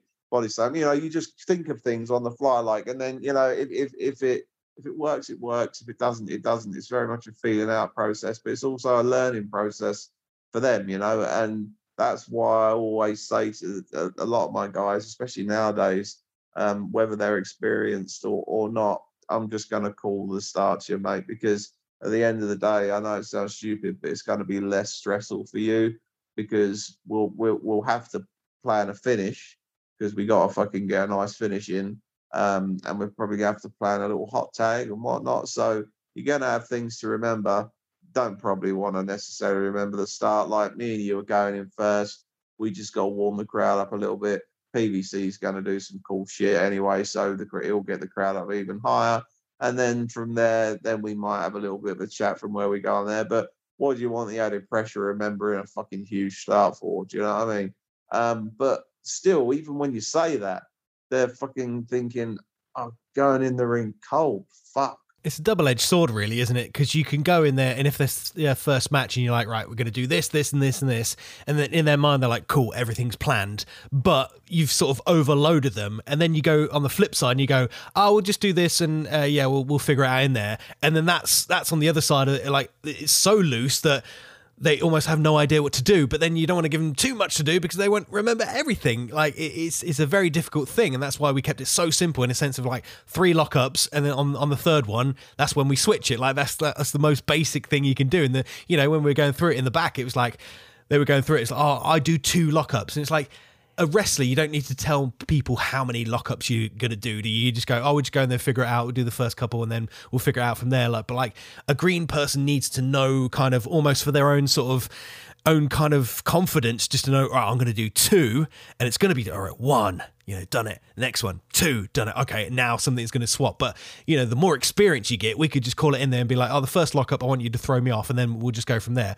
Like me and you could do that quite easily and get something decent from it, and something probably unexpected. Whereas if you're so rigid and everything is by the number and by the T, like you don't have that flexibility to be, almost ad-lib and find out what comes from that, because those are the best things, aren't they? Like where you just make something up and something fun happens. Well, the thing is, like, the way I look at it, you can't fuck up what you haven't planned. But I also know that in modern day wrestling, things need to build to a crescendo and need to be exciting. I'm aware, even in my quite set in my ways, I'm aware that shit has to be planned, and especially if you're doing fucking, big moves and big high spots and things like that, you need to get them right. They need to be in the right place. They need to be fucking done correctly, and they need to make sense, and, all that sort of good stuff need to be done safely, and you need to know the person can take them. But when you're wrestling someone that you haven't wrestled before, if they're really good, if they're really good, then, you can maybe take a chance. Like if you've seen footage and they're good, and you heard they're good, and you spoke to people who you trust, you've wrestled them before, and they're like, no, this fucking guy's ace, like, this will be cool as fuck. Then you can sort of talk to them and get them to offer their ideas as much as yours, But when you're wrestling people who are inexperienced, it's fucking dangerous to go in there and do all that shit. Do you know what I mean? And not only that, it's dangerous physically for you, and it's dangerous to the match and to the story of the match. So it is a very difficult dichotomy. Like if you're wrestling someone inexperienced, like trick is to plan as little as you can. Go in there, lock up, feel them out. If they're really fucking rigid, you need to just try and loosen them up just by saying it. Do you know what I mean? Just loosen up, calm down. Sometimes they'll listen, and sometimes they won't. Sometimes they'll loosen up for a second, like because you said that, and then you go into something else and they'll fucking tighten up again. but just be calm with them. Loosen up, buddy. You know what I mean? Talk to them nicely. Don't be like, loosen up, you cunt, you fucking asshole, like I had back in the day. Do you know what I mean? Like, it fucking, this is shit, you've blown the spot, you twat, you fucking idiot. Fucking talk to people like that. They panic more and then they fuck the next bit up. You just sort of, you just have to keep guiding people and talking and talking. And the more you do that, the more relaxed they're going to get. I always think someone's first few matches should just be based on listening to the crowd. Just like be aware of the crowd, and you've heard me say that a million times in fucking training to the probably Major Sig, and also to the guys that when we wrestle them, just be aware of the crowd. Don't forget they're there, because we're not doing this for us. We're doing this for them. They paid to be entertained, so we need to entertain them. Now, the problem that we've got here is quite inexperienced, but we can cover that easily if you follow our lead. The one way we can't follow that is if we fucking just throw ourselves in the deep end, and put on something complicated and shit, or we can put on something simple that will work. And it sounds like in both those tag matches, but also in probably other matches that you've had. I mean, can you think of any examples of singles matches? I mean, you don't have to mention names, but any examples in sort of singles matches where you've wrestled people who have been greener than you, and it's sort of been a case of, one-on-one singles leading someone through, or well, there's a few, obviously, sort of with the Falling Star Wrestling Academy. You'd sometimes, before a Westland show, you'd do those kind of exhibition academy matches where you'd have younger guys and girls in there, and you want them to go out there and get a little bit of a taste of the crowd, and you would always entrust people like myself and Furio, because we can go out there and we're going to be nice with them. We're not going to manhandle them. We're not going to take advantage of them. We're going to give them a little bit, but we're not going to go too crazy in a sense of like do crazy running spots and strikes and stuff like that when they're, they could only be 13, 14, 15, 16 years old, and they're still green as anything, and they're still, just trying to get their first sort of step into the business. So, there's been those things, and yeah, a lot of those kind of guys, they do get a little bit sort of not nervous, but yeah, they kind of freeze up when they're in the ring, and it's the objective of the veteran, of the more experienced person, to just kind of get in there and calm them down and talk to them, and just have somebody be in there and be calm, because myself and Furio, we're not going to go in there and shout at them and scream at them and tell them they're doing wrong. We're just going to go, all right, just chill out for a bit, let's just relax, grab a headlock, chill out, right, catch your breath. And then we'll go back up. You hit me with 3 strikes, and then you hit the ropes, and then you take a clothesline. You got that? And if they go, no, I didn't understand, you just cinch that headlock in again. You go down to the ground. You say, right, take another breath. It's just that kind of, just making sure that everybody is safe and looked after and knows what they're doing. And yeah, you build from there, and that's their little bit of a foundation. They will eventually go on to have bigger and better matches, and they might remember spots down the line. But if, like you said, if you haven't planned loads, then you can't really go wrong. So I guess that's the art of wrestling a little bit, isn't it? Well, yeah, I mean, yeah, you're never going to have your best match with someone who's not wrestled before. It's just not going to happen. You're never going to have your most fulfilling matches. The trick is with wrestling, and this is why fucking, one of the main things I've learned, and actually I've learned since tagging with you quite a lot as well. It's so much more enjoyable, whoever you're wrestling, whether we're having a fucking wrestling match against the NLP, or whether we're wrestling 2 guys who've never wrestled before. It's so much fucking easier if you go out there with the intention to have fun. If you go out there as a wrestler with the intention to have fun and entertain, then the fucking match will work. Somehow it will work. It will get over. If you're not in that zone, it's just not going to work. And sometimes the crowd will come along with you. Like, I mean, I had fun at Swans on Morley. It was cool. The crowd were all right. They were as good as they could be. They weren't a particular wrestling crowd. They didn't, they didn't quite understand, I think, a lot of what was going on. But still, fucking whatever. You get the ones that you can chanting. You come back. You did your sort of job, and you come back and you just think, well, fuck it, I enjoyed it. And watching the match back, you sit there and think, yeah, well, things haven't changed. There's this and that, and we'll change it next time. The key to it, 90% of the time, is like, if you enjoy it and you have fun and you work hard, and obviously you've got a good story there, whether it's a basic story or a more complex story with people that you've wrestled before.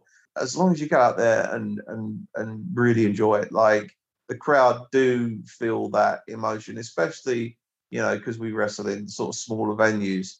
It's so intimate. The emotion that you give off really does fucking go out into that crowd.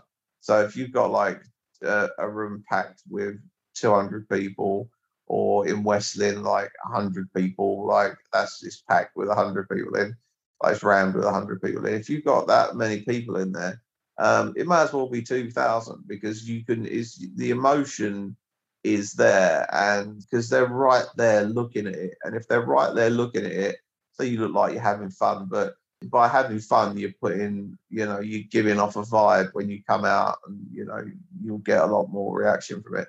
If you look like you're having fun and you're enjoying it, that emotion travels out through the crowd. I've wrestled in some huge halls in front of thousands of people, and it's a very different kind of reaction. It's almost weird. It's almost like being like, I don't know. So you almost sort of feel like Hitler. It's weird because, like, you sort of stand there and you do something, and the crowd go bananas. But they go bananas in like a sort of like copycat way. So give me some noise and clap, and then you just hear this of about like a couple of thousand people or something like that, and it's almost like overwhelming, and you think, fuck, it's easy, it's really easy. It's almost like overwhelming sometimes, to the point where you think to yourself, fuck. And then obviously you get into it and it's a good buzz, and you put on your match and stuff like that. But it isn't intimate. When you come back, you think, I've done a good job, I've entertained the crowd, and it was cool and whatever. But you can't really see them. Like, there's a spotlight on you, and so you can only really see a couple of rows anyway, and they're quite far back. You know that there's thousands of people in there because you can hear them. If you take a peek a little bit later on after you've wrestled, you can see there's thousands of people in there. When you're in the ring, it doesn't really matter. They're far away, and you can't really make an emotional connection with them because you can't see them, and there's too many of them. When you're doing your showing out bits, or you're doing your Healy bits, they're going along with it, and they're having fun, and the kids really hate you or really love you, or whatever the deal is, whatever role you're playing at that particular time. But as a wrestler, it's weird because it doesn't feel quite as fulfilling, because you can't see it. You can't see the product of your work. It's like painting a really good picture and then not being able to fucking look at it. Do you know what I mean? It's like, I know I did a good job because I was painting it, but the minute I finished it and put my name on it, some bastard turned it around and took it away from me. Sometimes when it's a smaller crowd and it's really close up and it's intimate, you realize what effects you've had on people. And that's sort of, I think, sometimes how you learn like the real true psychology, because you can see in people's eyes, and you can see by people's body language how you're affecting them at that particular moment. You can see it because they're fucking an inch in front of you. So you can really see how you're affecting them. Now, that might mean there's only, 1, 2, 300 people in a venue, but it's really, really good for crowd psychology and getting into people's minds, because you can see it. You can see what you're doing to them. You can see how you're affecting them by the story you're telling. In front of a massive crowd where there's a guardrail and the closest person to you is like, fucking 4 or 5 meters away, and you can't really see them anyway. You know the work you're doing is good because they're loud, but it's all based on sound, and you can learn psychology through sound. It's you know whether you're doing bad or well or indifferent. You can work out how it's going. I'm thinking of the Butlins things mainly. Like when you do Butlins, say you're in fucking Minehead, where you literally would get thousands of people in there. The ring would be set up, but they had all good lights and stuff, and sometimes they had a bit of pyro and all that sort of kit, and it was cool. And it was a really good place to learn, and you'd be wrestling amazing people and blah, blah, blah, and great heat and all that sort of stuff. It was cool. It was really good. But you had the lights on you, and obviously the crowd were blacked out, doled out, because, they wanted to, so they could see the wrestling.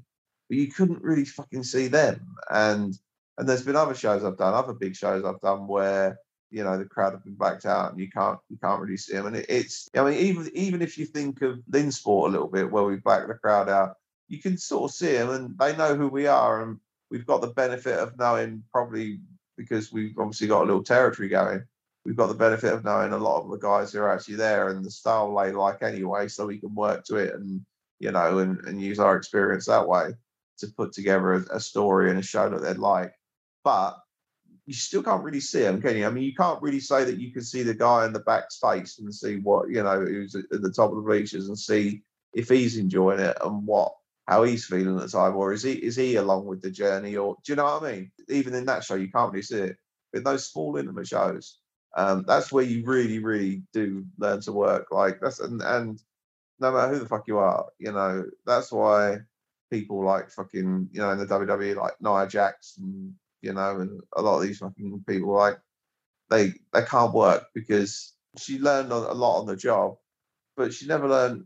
You could, apart from the fact she was dangerous as fuck, you couldn't say she learned true psychology. Do you know what I mean?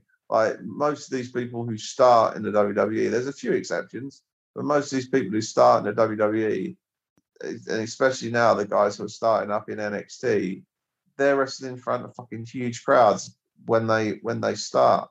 Like, you know, especially people who start in NXT, and, you know, if they get sports people or people that they like from other endeavors and they've not wrestled before and they get them straight in NXT, they can't get the psychology of it because they haven't wrestled in front of small crowds. Now, people like Roman Reigns and all that sort of stuff, and Seth Rollins and all these people who are really fucking big, like Roman Reigns, he came into WWE straight away, but he came in when they were doing the FCW territory, which was really small. So he could probably learn a little bit of psychology through being up really close to fans, but really, really good fucking workers who can like really take you on a journey, like the Daniel Bryans and CM Punks of this world, who are absolutely killing it in AEW or whatever. Those little subtle things they do, the psychology that they have, which is just so amazing. A lot of that comes from fucking slaving in front of small crowds, being up close and personal, being able to see how people are reacting to your work. If you made a film and, you know, this was a test thing before you fucking brought it out and you wanted to see what was good, what needed to be cut, what needed to stay in, you know, and you needed fucking whatever. So the audience fucking sat and watched it, and then they all immediately fucking walked out and didn't give you any feedback. Well, you don't know what the fuck you've done. You might have created a masterpiece, or you might have fucking created a load of dog shit. You don't know until you truly fucking get the opinion of the people. And the only way we really get the opinion of the people is through being in that ring and looking in their fucking eyes whilst we're wrestling and seeing if they're with us and along for that journey. The guys who really get big, they need that. They need to be able to fucking see in people's eyes. And when you start wrestling in front of big people, in front of big crowds, you can't see that. You can only hear it. And, you know, that's great and that's awesome. And, you know, you're doing well if people are cheering for you. But, you know, you need to wrestle in front of small crowds. I'm convinced. There are a few people who are fucking, you know, who are exceptions to the rule because, you know, again, just total naturals like The Rock, you know, he just fucking came in and, you know, kicked ass. But then again, when he fucking came out, you know, when he was green, people hated him. He knew he needed to change his persona. So I suppose what I'm saying is like, as a wrestler, when you're in the ring and when you're performing in, you know, in front of crowds that, you know, reasonable sized crowds, but crowds that you can see and crowds that you can engage with, do you now, as someone who's been doing it now for, you know, 10 plus years, do you fucking look in these people's eyes and do you see whether it's working? And if it's not, do you change it? I mean, do you actually do that? Are you at that stage yet? I think yes and no. I think there's still always changes that you can make. Like for me, if it's a Falling Star Wrestling show and I know it's going to be easy, you can just go in there and you can look at the crowd and you can put your fist up and say, what's my name? And you're going to get a good reaction. Whereas like the people of Holt probably aren't quite as used to who I am as a character. Like a lot of people were there to see the Pitbulls, they were to see Brett and Rashwood and CW and stuff like that. So they didn't necessarily know who I was. So I did a little bit of the, put my hand up, what's my name stuff. But I thought that probably wasn't the way to go for that crowd because they weren't popping like a West Lynn crowd would. I would put my fist up and a few people would chant along. A few people had a few FSW kind of hardcore fans go to that show, so they knew exactly who I was. They knew what to chant, when to chant, and what I do. But then after that, I just kind of kept it regular kind of white meat babyface in a sense of I didn't, I would just kind of show out, put my hands up and scream and yell and, do the hulking up thing. So maybe in a sense, I did kind of look into the crowd and see what they were after because, they weren't necessarily familiar with my normal shtick, so I just do kind of something a little bit more generic. And at times you'd kind of like look over the ropes if you want a little bit more of sort of feedback, and you'd catch a few people who are definitely into it and kind of look at them and see how they're reacting. A lot of kids kind of react very positively to that as well. If you point them out or if you could look at them and try and get their sympathy or their heat or get them to scream and shout for you. So I guess yes, but also I could be better maybe. Yeah, but what about when you're on the apron? Are you looking in people's eyes then to see? Like, because when I'm doing tag work and I'm on the apron, I'll turn around and I'll look at the crowd and I'll see what they're looking at. And if they're looking at you and, they're fucking shouting PVC and going crazy, I don't need to top that up. Do you know what I mean? I can obviously see and hear that they're with you. So I always turn around and check the crowd and see where they're at before I make my next chant or do my next bit of apron work, because I don't want to kill your heat, because sometimes you can do that. Like if they're already chanting PVC and really with you and really with the story and really with the heat, I can break that by going, come on, everybody, let's clap, come on. And I can break that because I'm taking the attention then off you onto me, breaking their fucking the line of concentration. And then the story doesn't flow quite as well, because I've taken it upon myself to, with the best intention, do you know what I mean? I'm not thinking, look at me. I'm just trying to fucking see if we can get them louder, but we don't need to. Like, they're on you, they're watching you. So I'll always look at the crowd, see where they are, and they're 100% totally with you, and everything's going fucking awesome. I don't really need to do a great deal. At the start, you normally tend to need to do a lot. When the heat's going, you normally tend to need to do a fair bit, because obviously the crowd are pissed off because the fucking heels are starting to win. And sometimes if they, if that's the case, the crowd can be a little bit dour. So they just need reminding that, it's your support that's going to get them going. So, you would start a fucking PVC chant then.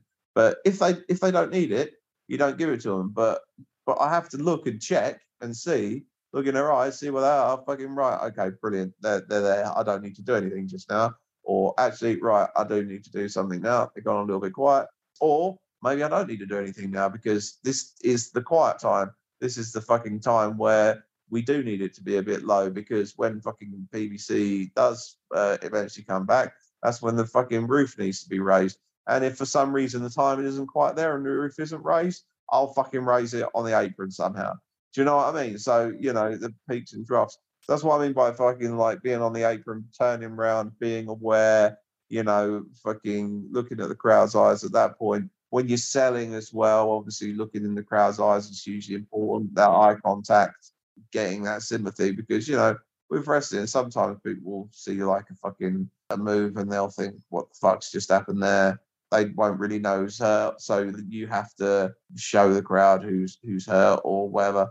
And that's another thing that people do. Like, it's this what fucking I hate sometimes with independent wrestling. Like when guys think they're selling, but they're not. They're registering. So what I mean by registering is, if you gave me a power bomb, right, and then I sit up, hold my back, and cross my eyes and writhe around on the floor. Okay. That's not selling, that's registering. And the reason that's registering is because at no point in that transaction have I thought about the crowd. I've just thought about the move and the way I think I should react to it. But if I take the power bomb, fucking bang, come up, sell it, but look at the people as I'm fucking feeding round on the floor and look in their eyes and show them what agony I'm actually in, how much pain you've caused me. With doing all the other stuff as well, if I look in their eyes and fucking truly show them how much that hurts, that takes the thing to a whole different level. That's selling. Registering, like when people take a Canadian destroyer and come straight back up on their feet and cross their eyes and fall back down, that's registering. That isn't selling because the crowd don't really know what the fuck's gone on with a Canadian destroyer anyway. And when the person's got up and crossed their eyes and fallen down, sometimes people fucking laugh. They're like, fucking hell, you know. But if that person fucking held their neck afterwards and showed the crowd facially and with eye contact and with vocals and all that sort of shit, how much that move has truly fucking hurt them, that's selling. So there's a difference between registering and selling. And unfortunately, a lot of people think, a huge amount of people, unfortunately, and even some of the top guys get mixed up with registering and selling. If you punch me in the face in a wrestling match and I take a bump, that's registering. If you punch me in the face and I drop to my feet and hold my jaw and again do the whole eye contact thing that I was just talking about, ow, motherfucker, you just punched me. That's selling, and there's a big difference. There's a big difference, and like I say, a lot of that gets mixed up when we watch like WWE and we watch someone like fucking let's take big old Omas at the moment, right? Who's green as goose shit. Everything he's doing at the moment looks like he's thinking about it, and everything's extremely basic as it should be because he's green, but he's obviously been told to be vocal, and the only thing he can think to say is be more vocal, Omos, be more vocal. Be more vocal when you're in there, mate, because at the moment you're not saying shit and you look mean, but you're not being vocal. Okay, boss, okay. So he goes out there, this is my house. And that's all he can think to say. So he keeps saying it, this is my house. And you're like, fuck's sake, shut up. After the 100th time you've heard it, it becomes annoying. Again, he's keeping things basic, which he should be. But because he hasn't got the facials and he hasn't got the body movement and he's still extremely rigid, it's not entertaining to watch. If he was aiming people out and fucking looking like he was throwing them like a dart and fucking had the aggression in his face and then looked at the crowd and then fucking shouted with foam coming out of his mouth, this is my house, just once, the crowd would fucking come unhinged because he's actually interacting with them. At the moment, he's just going through the motions. And I'm not blaming him because he's green. I'm just looking at that as an example. Now you look at someone like my favorite wrestler, like Brock Lesnar. Now, he doesn't sell very often, but when he fucking sells, obviously it's TV wrestling, so they sell more to the camera, but the crowd would be able to see it on the big screen anyway. When he sells so fucking realistically. And, you know, because he's a big motherfucker, obviously it takes a lot to get him down, but he sells so realistically. His facials are there, the pain is there. He's looking at the camera, he's foaming at the mouth, he's spitting. And when he's doing his moves as well, he's fucking so much intensity, there's so much gravitas to it that you can't help but be absolutely captivated by it. And like Roman Reigns at the moment as well, he's more relaxed and his selling's a hell of a lot better and just his work's a lot better. There's so much more gravitas to his work because he's truly connected with people. And unfortunately, Lesnar and Reigns in the WWE at the moment are the only fucking two people that really have. Maybe like Charlotte Flair and Becky Lynch maybe at the moment because of their actual backstage rivalry, but that actually took a backstage fucking fallout for it to actually really make anyone care. Still, you watch them and they truly get it. AJ Styles truly gets it, but unfortunately, he's not in a position at the moment where they're making him a star. Randy Orton truly gets it. Like, they've got this connection with people, and it's obviously built up over time. We were talking about when we were reviewing the shows the other day, when Randy Orton was in that tag with RK Bro against the Usos or whatever, and the crowd were just going mad for Randy Orton because he's a fucking star. And he did the littlest in that match out of everyone. But when he snapped his fucking power slams and whatnot, he just took his time to he just looked so intense. And he looked at the fucking crowd that he could see, and he looked at the camera, and then he fucking did his next bit. And he took his time. He had a true connection with people when he was doing those moves and when he was taking those steps. And that's the things that the other people aren't doing, which is the reason that they're good wrestlers and they're doing okay and it's all cool and it's all sweet, but they're just not stars. Now, I'm not saying fucking I'm a star or anything like that. I'm fucking not in any way, shape or form. But I know when I go out there and any wrestling show, I normally get a fucking decent reaction because I put my fucking theories into practice and they normally work. And again, it's easier in FSW because they know who I am. It's more difficult when I go elsewhere because, again, they don't. But I still normally get a decent reaction and decent heat, or whether it's as a heel or a baby face, because I try and put those things that I just mentioned into action. Does that sort of half make sense? Completely, yeah.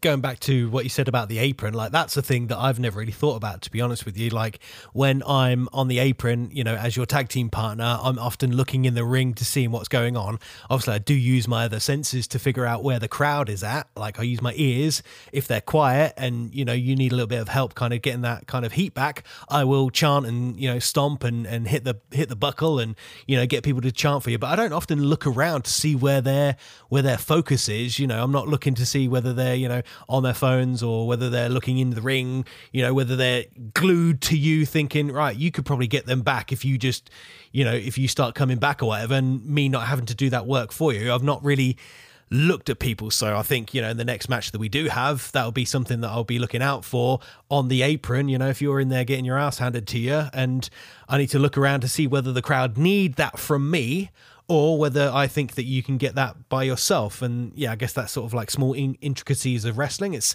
things that you pick up as you go along and things you pick up as you advance down the road. And, it's things, if we can give these little lessons to people in the business who are just coming in, or had a first couple of matches and they're still trying to get their thing together, if they can look out for these tiny little nuances in selling and registering and crowd work and just showing out and just being in there and having fun, like I think people can learn a lot, hopefully.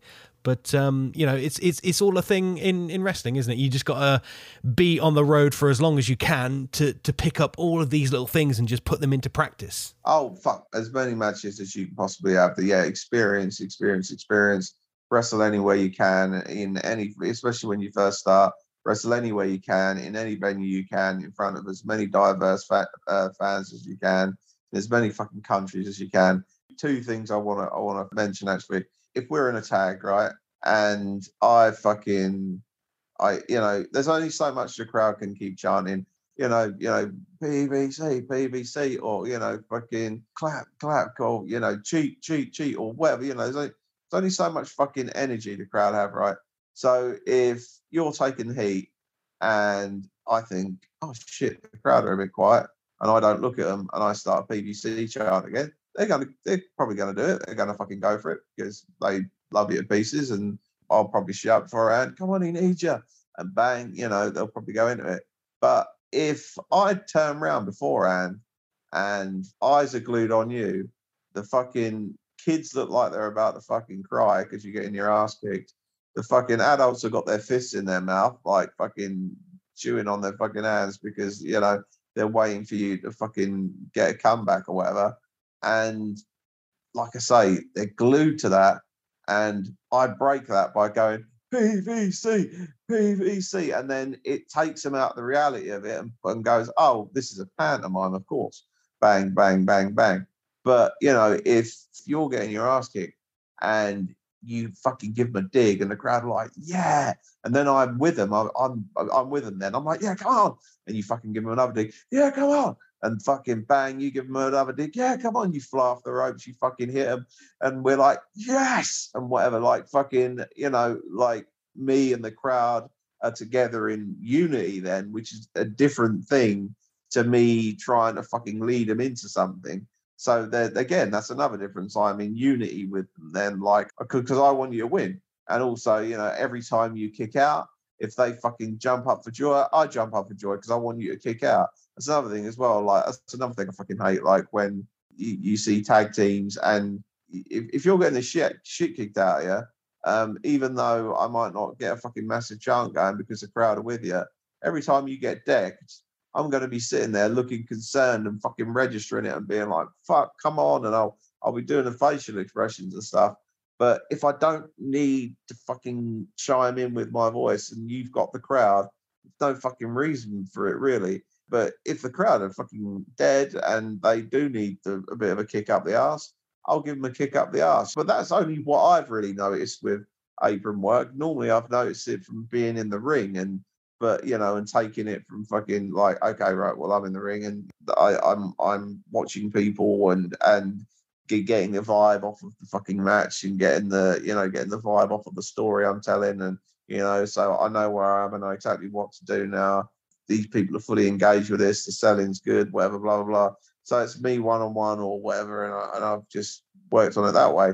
But actually, if you think about it, in a tag match, we are one. We're two people, but we're one, right? So if you're selling and you're fucking selling it really well, and like I said, the crowd are 100% with you, and it's all fucking it's going good, then you know I don't need to inject any more fucking psychology into it because you've got it perfect. You've got the match exactly where it needs to be, and that's our match. That's the match. That's the fucking all four of us. So we've got the match exactly where it needs to be, all four of us. You know, that's fucking awesome. So I don't need to fucking bully my way into that by, you know, shitting out a load of, you know, unnecessary chants. But sometimes I need to be on the apron constantly shouting PVC, and you need to be on the apron constantly shouting LJS because the crowd aren't there. Like at Swanton Morley, like we needed to be doing it constantly because if we didn't, the crowd would have stopped. They were watching the matches. They were enjoying it. They weren't really a fucking wrestling crowd, you know. So we needed to scream our fucking heads off and get as much energy into the match as we can. But for some matches, for quite a few matches that we've had, we've not necessarily needed to do that because we've been in front of crowds that we know, you know. Going away from that, just going slightly off topic very quickly, it's very interesting when you're wrestling in overseas, because when I was over in France, it was me, Mike, and Connor. It was when Connor and Mike were doing that Unnatural Disasters thing, you know, and I went along and wrestled a guy called Tristan Archer, who I think is now or was in NXT. I don't know if he is anymore, but his name was changed, and I don't know what it was changed to, and I wouldn't recognise him now if I walked past him in the street. But he was a fucking really good worker. We went to this part of France, which wasn't a you know, a touristy area. It was quite weird, really. It was sort of in the back and beyond, but this huge sports centre, massive fucking place. There was a good sort of 1,500, 2,000 people in this place. I think actually Connor and Mike, the Unnatural Disasters, were tagging against the guy who owned the promotion and some other bloke. And they were on last, and I was on like, I think I was on like third or fourth. Thing is, I was wrestling, even though he was Belgian, I think he was sort of like, you know, pretending to be French for the purposes of the fact that we were in France. And I came out with like a Union Jack and all that sort of shit. But this was in the middle of fucking like deep France. They didn't speak English. Like these guys didn't know any English. They didn't fucking understand the fucking word I was saying, which was great because I could swear. But not that it mattered. It just made me feel good. They didn't understand it. in the match, it's like when someone doesn't speak your language, you haven't got the vocabulary now to get the heat because that's gone. The fucking vocabulary bit's gone. They can tell you're angry, but they don't know what the fuck you're saying. It's like someone looking at you and going, shah, shah, shah, shah, shah. Like fucking doesn't make any fucking sense. What's that cunt on? Do you know what I mean? He's mad. I just relied on 2 or 3 words that I knew that they would understand, like, fucking England, and, rely on a lot of physical gestures, and the eye contact was hugely important, and, and keeping things simple as well, because again, if I haven't got one of my fucking biggest tools in wrestling is my voice and vocabulary, and if that's taken away from me, I'm fucked. This Tristan Archer guy was a superb athlete, but we kept the match real simple. A, because where we were on the card, but B, because we just fucking knew that we were fucked. So we used the flags a lot. Like I would constantly go to, lock up with the guy I was wrestling, and then I'd back off and just grab the flag and walk around the ring with it and parade around and then put it down, and then I'll go lock up with him again. And then fuck it, I'm getting this flag. Hey, England, and then fucking whatever. And then Tristan Archer, fucking, we lock up. He gives me a couple of fucking slams, gets the flag, wipes his ass with it, and throws it out and all that sort of shit. Like, it was very visual and very, it was like a mime. Obviously, we were making noise and whatnot, but no one could understand what I was saying. But it's an interesting experience wrestling abroad where they don't speak your language, because again, it's another type of selling, it's another type of communication, it's another way that you have to tell your story, because you can't tell it with words. And I know with wrestling we don't really tell stories with stories with words a lot of the time, but cutting a promo before a match is a good way to get fucking heat, isn't it? Or a good way to get a shine. If that's taken away from you, you've only got a very basic story to tell, really. It's a very interesting experience wrestling in places where they don't understand your culture. Even in America, like where they do speak your language, but they don't understand your culture. Even that's slightly different. You got to attune to their wavelength and their way of thinking, and whatever. It's so fucking crazy and odd and different and weird, and it takes a long time. And like I say, the amount of time I've been doing it, I am nowhere near wrestlers that you see on TV and a lot of the wrestlers that are probably out there in the country now. But I really do think I get the psychology side of it, and that is why I think that I can probably get away with doing a little bit less and probably not being quite as athletically gifted as a lot of the guys out there, and not being as fucking muscular and all that sort of shit, and as handsome or whatever, and still sort of get the job done. I do get the psychology side of it. I understand how to get a crowd and take them on a journey. Even the past hour now, when we were just talking about the apron work, that's giving you something to think about. Do you know what I mean? So this ain't something that I picked up on fucking years and years ago, because I've never really been a tag team wrestler. I've been in tag teams, but not like now, like we are now, like where we're probably going for it. It's only now that I've actually thought to myself, oh fuck yeah, like, I've got the perfect opportunity now to scan the fucking room when I'm on the apron and see where people are. It doesn't have to be just clap because it's time to clap. It seems a little bit silent. Sometimes, like you say in a match, if people are fucking up all the time, then we fucked it for the next match, or we might have even fucked it for our match. You know what I mean? We might have a dead finish because they're all gassed, you know what I mean, from screaming constantly. So, it's such a art form to tell that story, and just winding back round on ourselves, and just final thoughts, I suppose, for the podcast today. Knowing what I know, knowing what, people who are more experienced than me know, when you're wrestling someone who's green, you have to take yourself back mentally to how you were on your first match, and you have to put yourself in that position, and you have to go, right, how are we gonna get through this physically, and also by telling a simple story that the crowd are going to understand, with the abilities that we've all 4 of us have got. And if you're the most experienced, like you were the other day, that's a tough fucking challenge. So if you went in there and had a match that got over and went well, no matter how simple it was, and Ed too, he should pat himself on the fucking back, big style. If you went and did that and constructed that and it came off pretty well, then that's a fucking huge success and a big step in your personal progression. Because next time you fucking do it, if you have to do it again, which you won't, but for your personal progression, that's got to give you confidence to know that you can do that, right? Most definitely, yeah, because I sort of look back on the match and I was going through the motions, thinking about it a lot, and then, yeah, just kind of thinking, I did all that. I made that happen. You know, obviously there was 3 other guys in the match there, plus me, plus the crowd, plus the referee, you know, everything went into it, but you know, I guided everybody through the match. I felt in control of the match. I felt like I knew where the match was going to go. And if needs be, I could have stepped in at any point and guided it and had to at certain points. And, you know, knowing that everything went well from A to B and then from B to C and then, you know, to the finish, and the job that was at hand got done in an effective manner.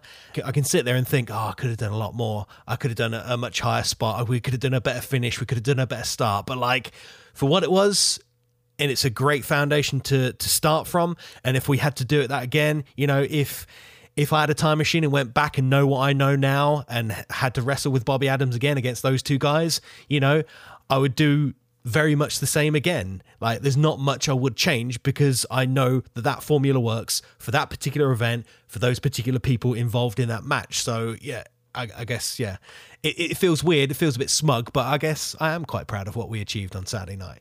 Yeah, and so you should be. And that's the thing in wrestling. I don't think in wrestling sometimes we look back. It's not about ego. It's not about being smug. It's not about sitting there and going, you know, I'm better than you.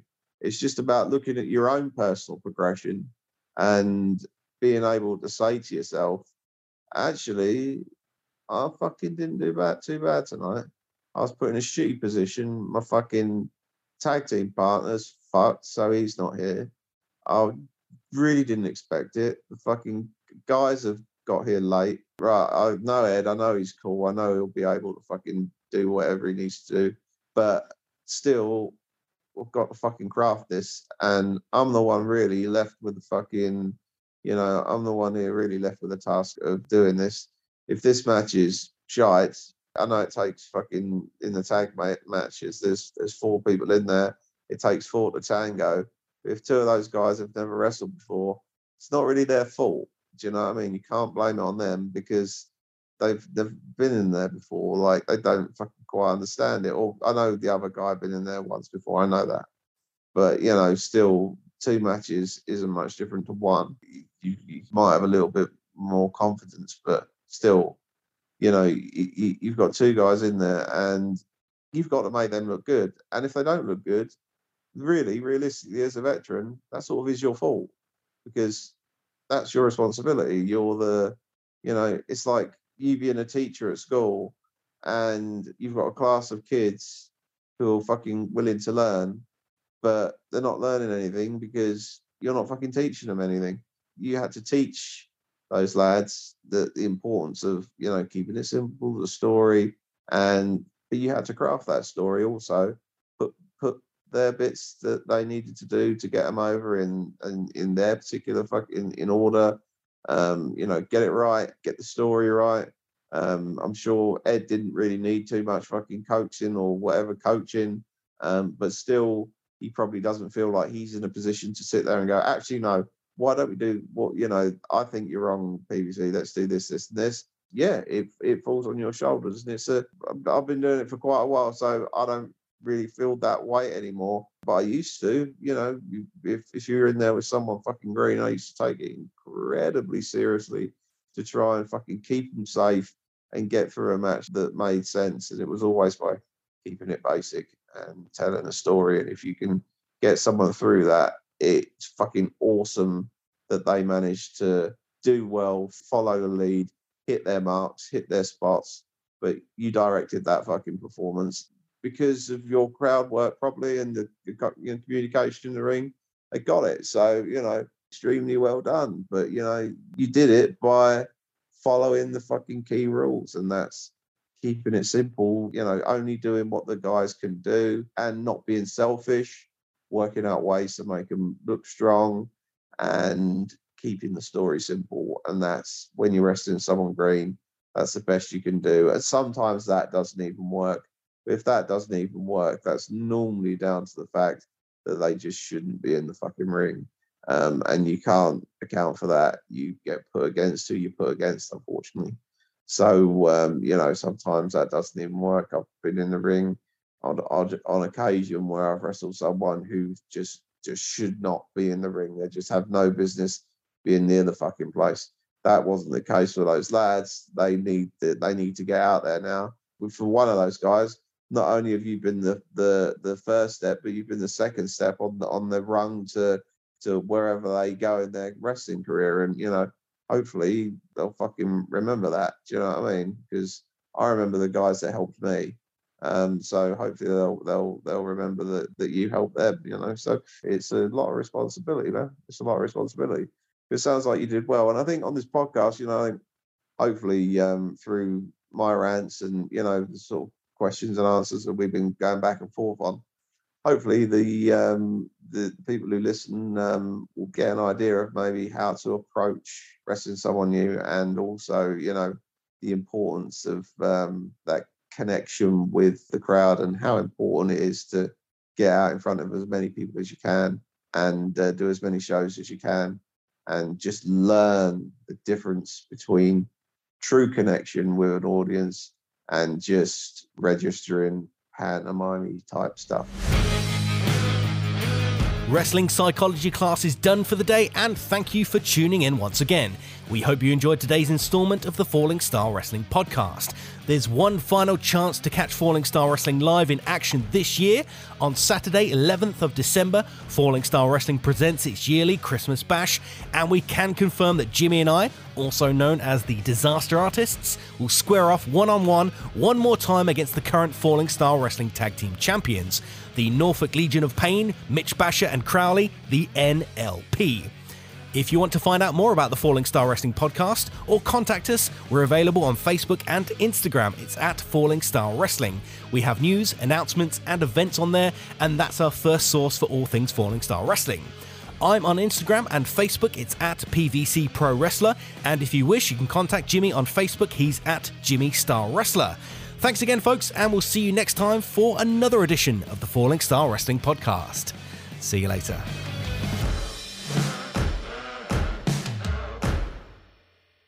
Yeah, definitely. Yeah, obviously I ramble on.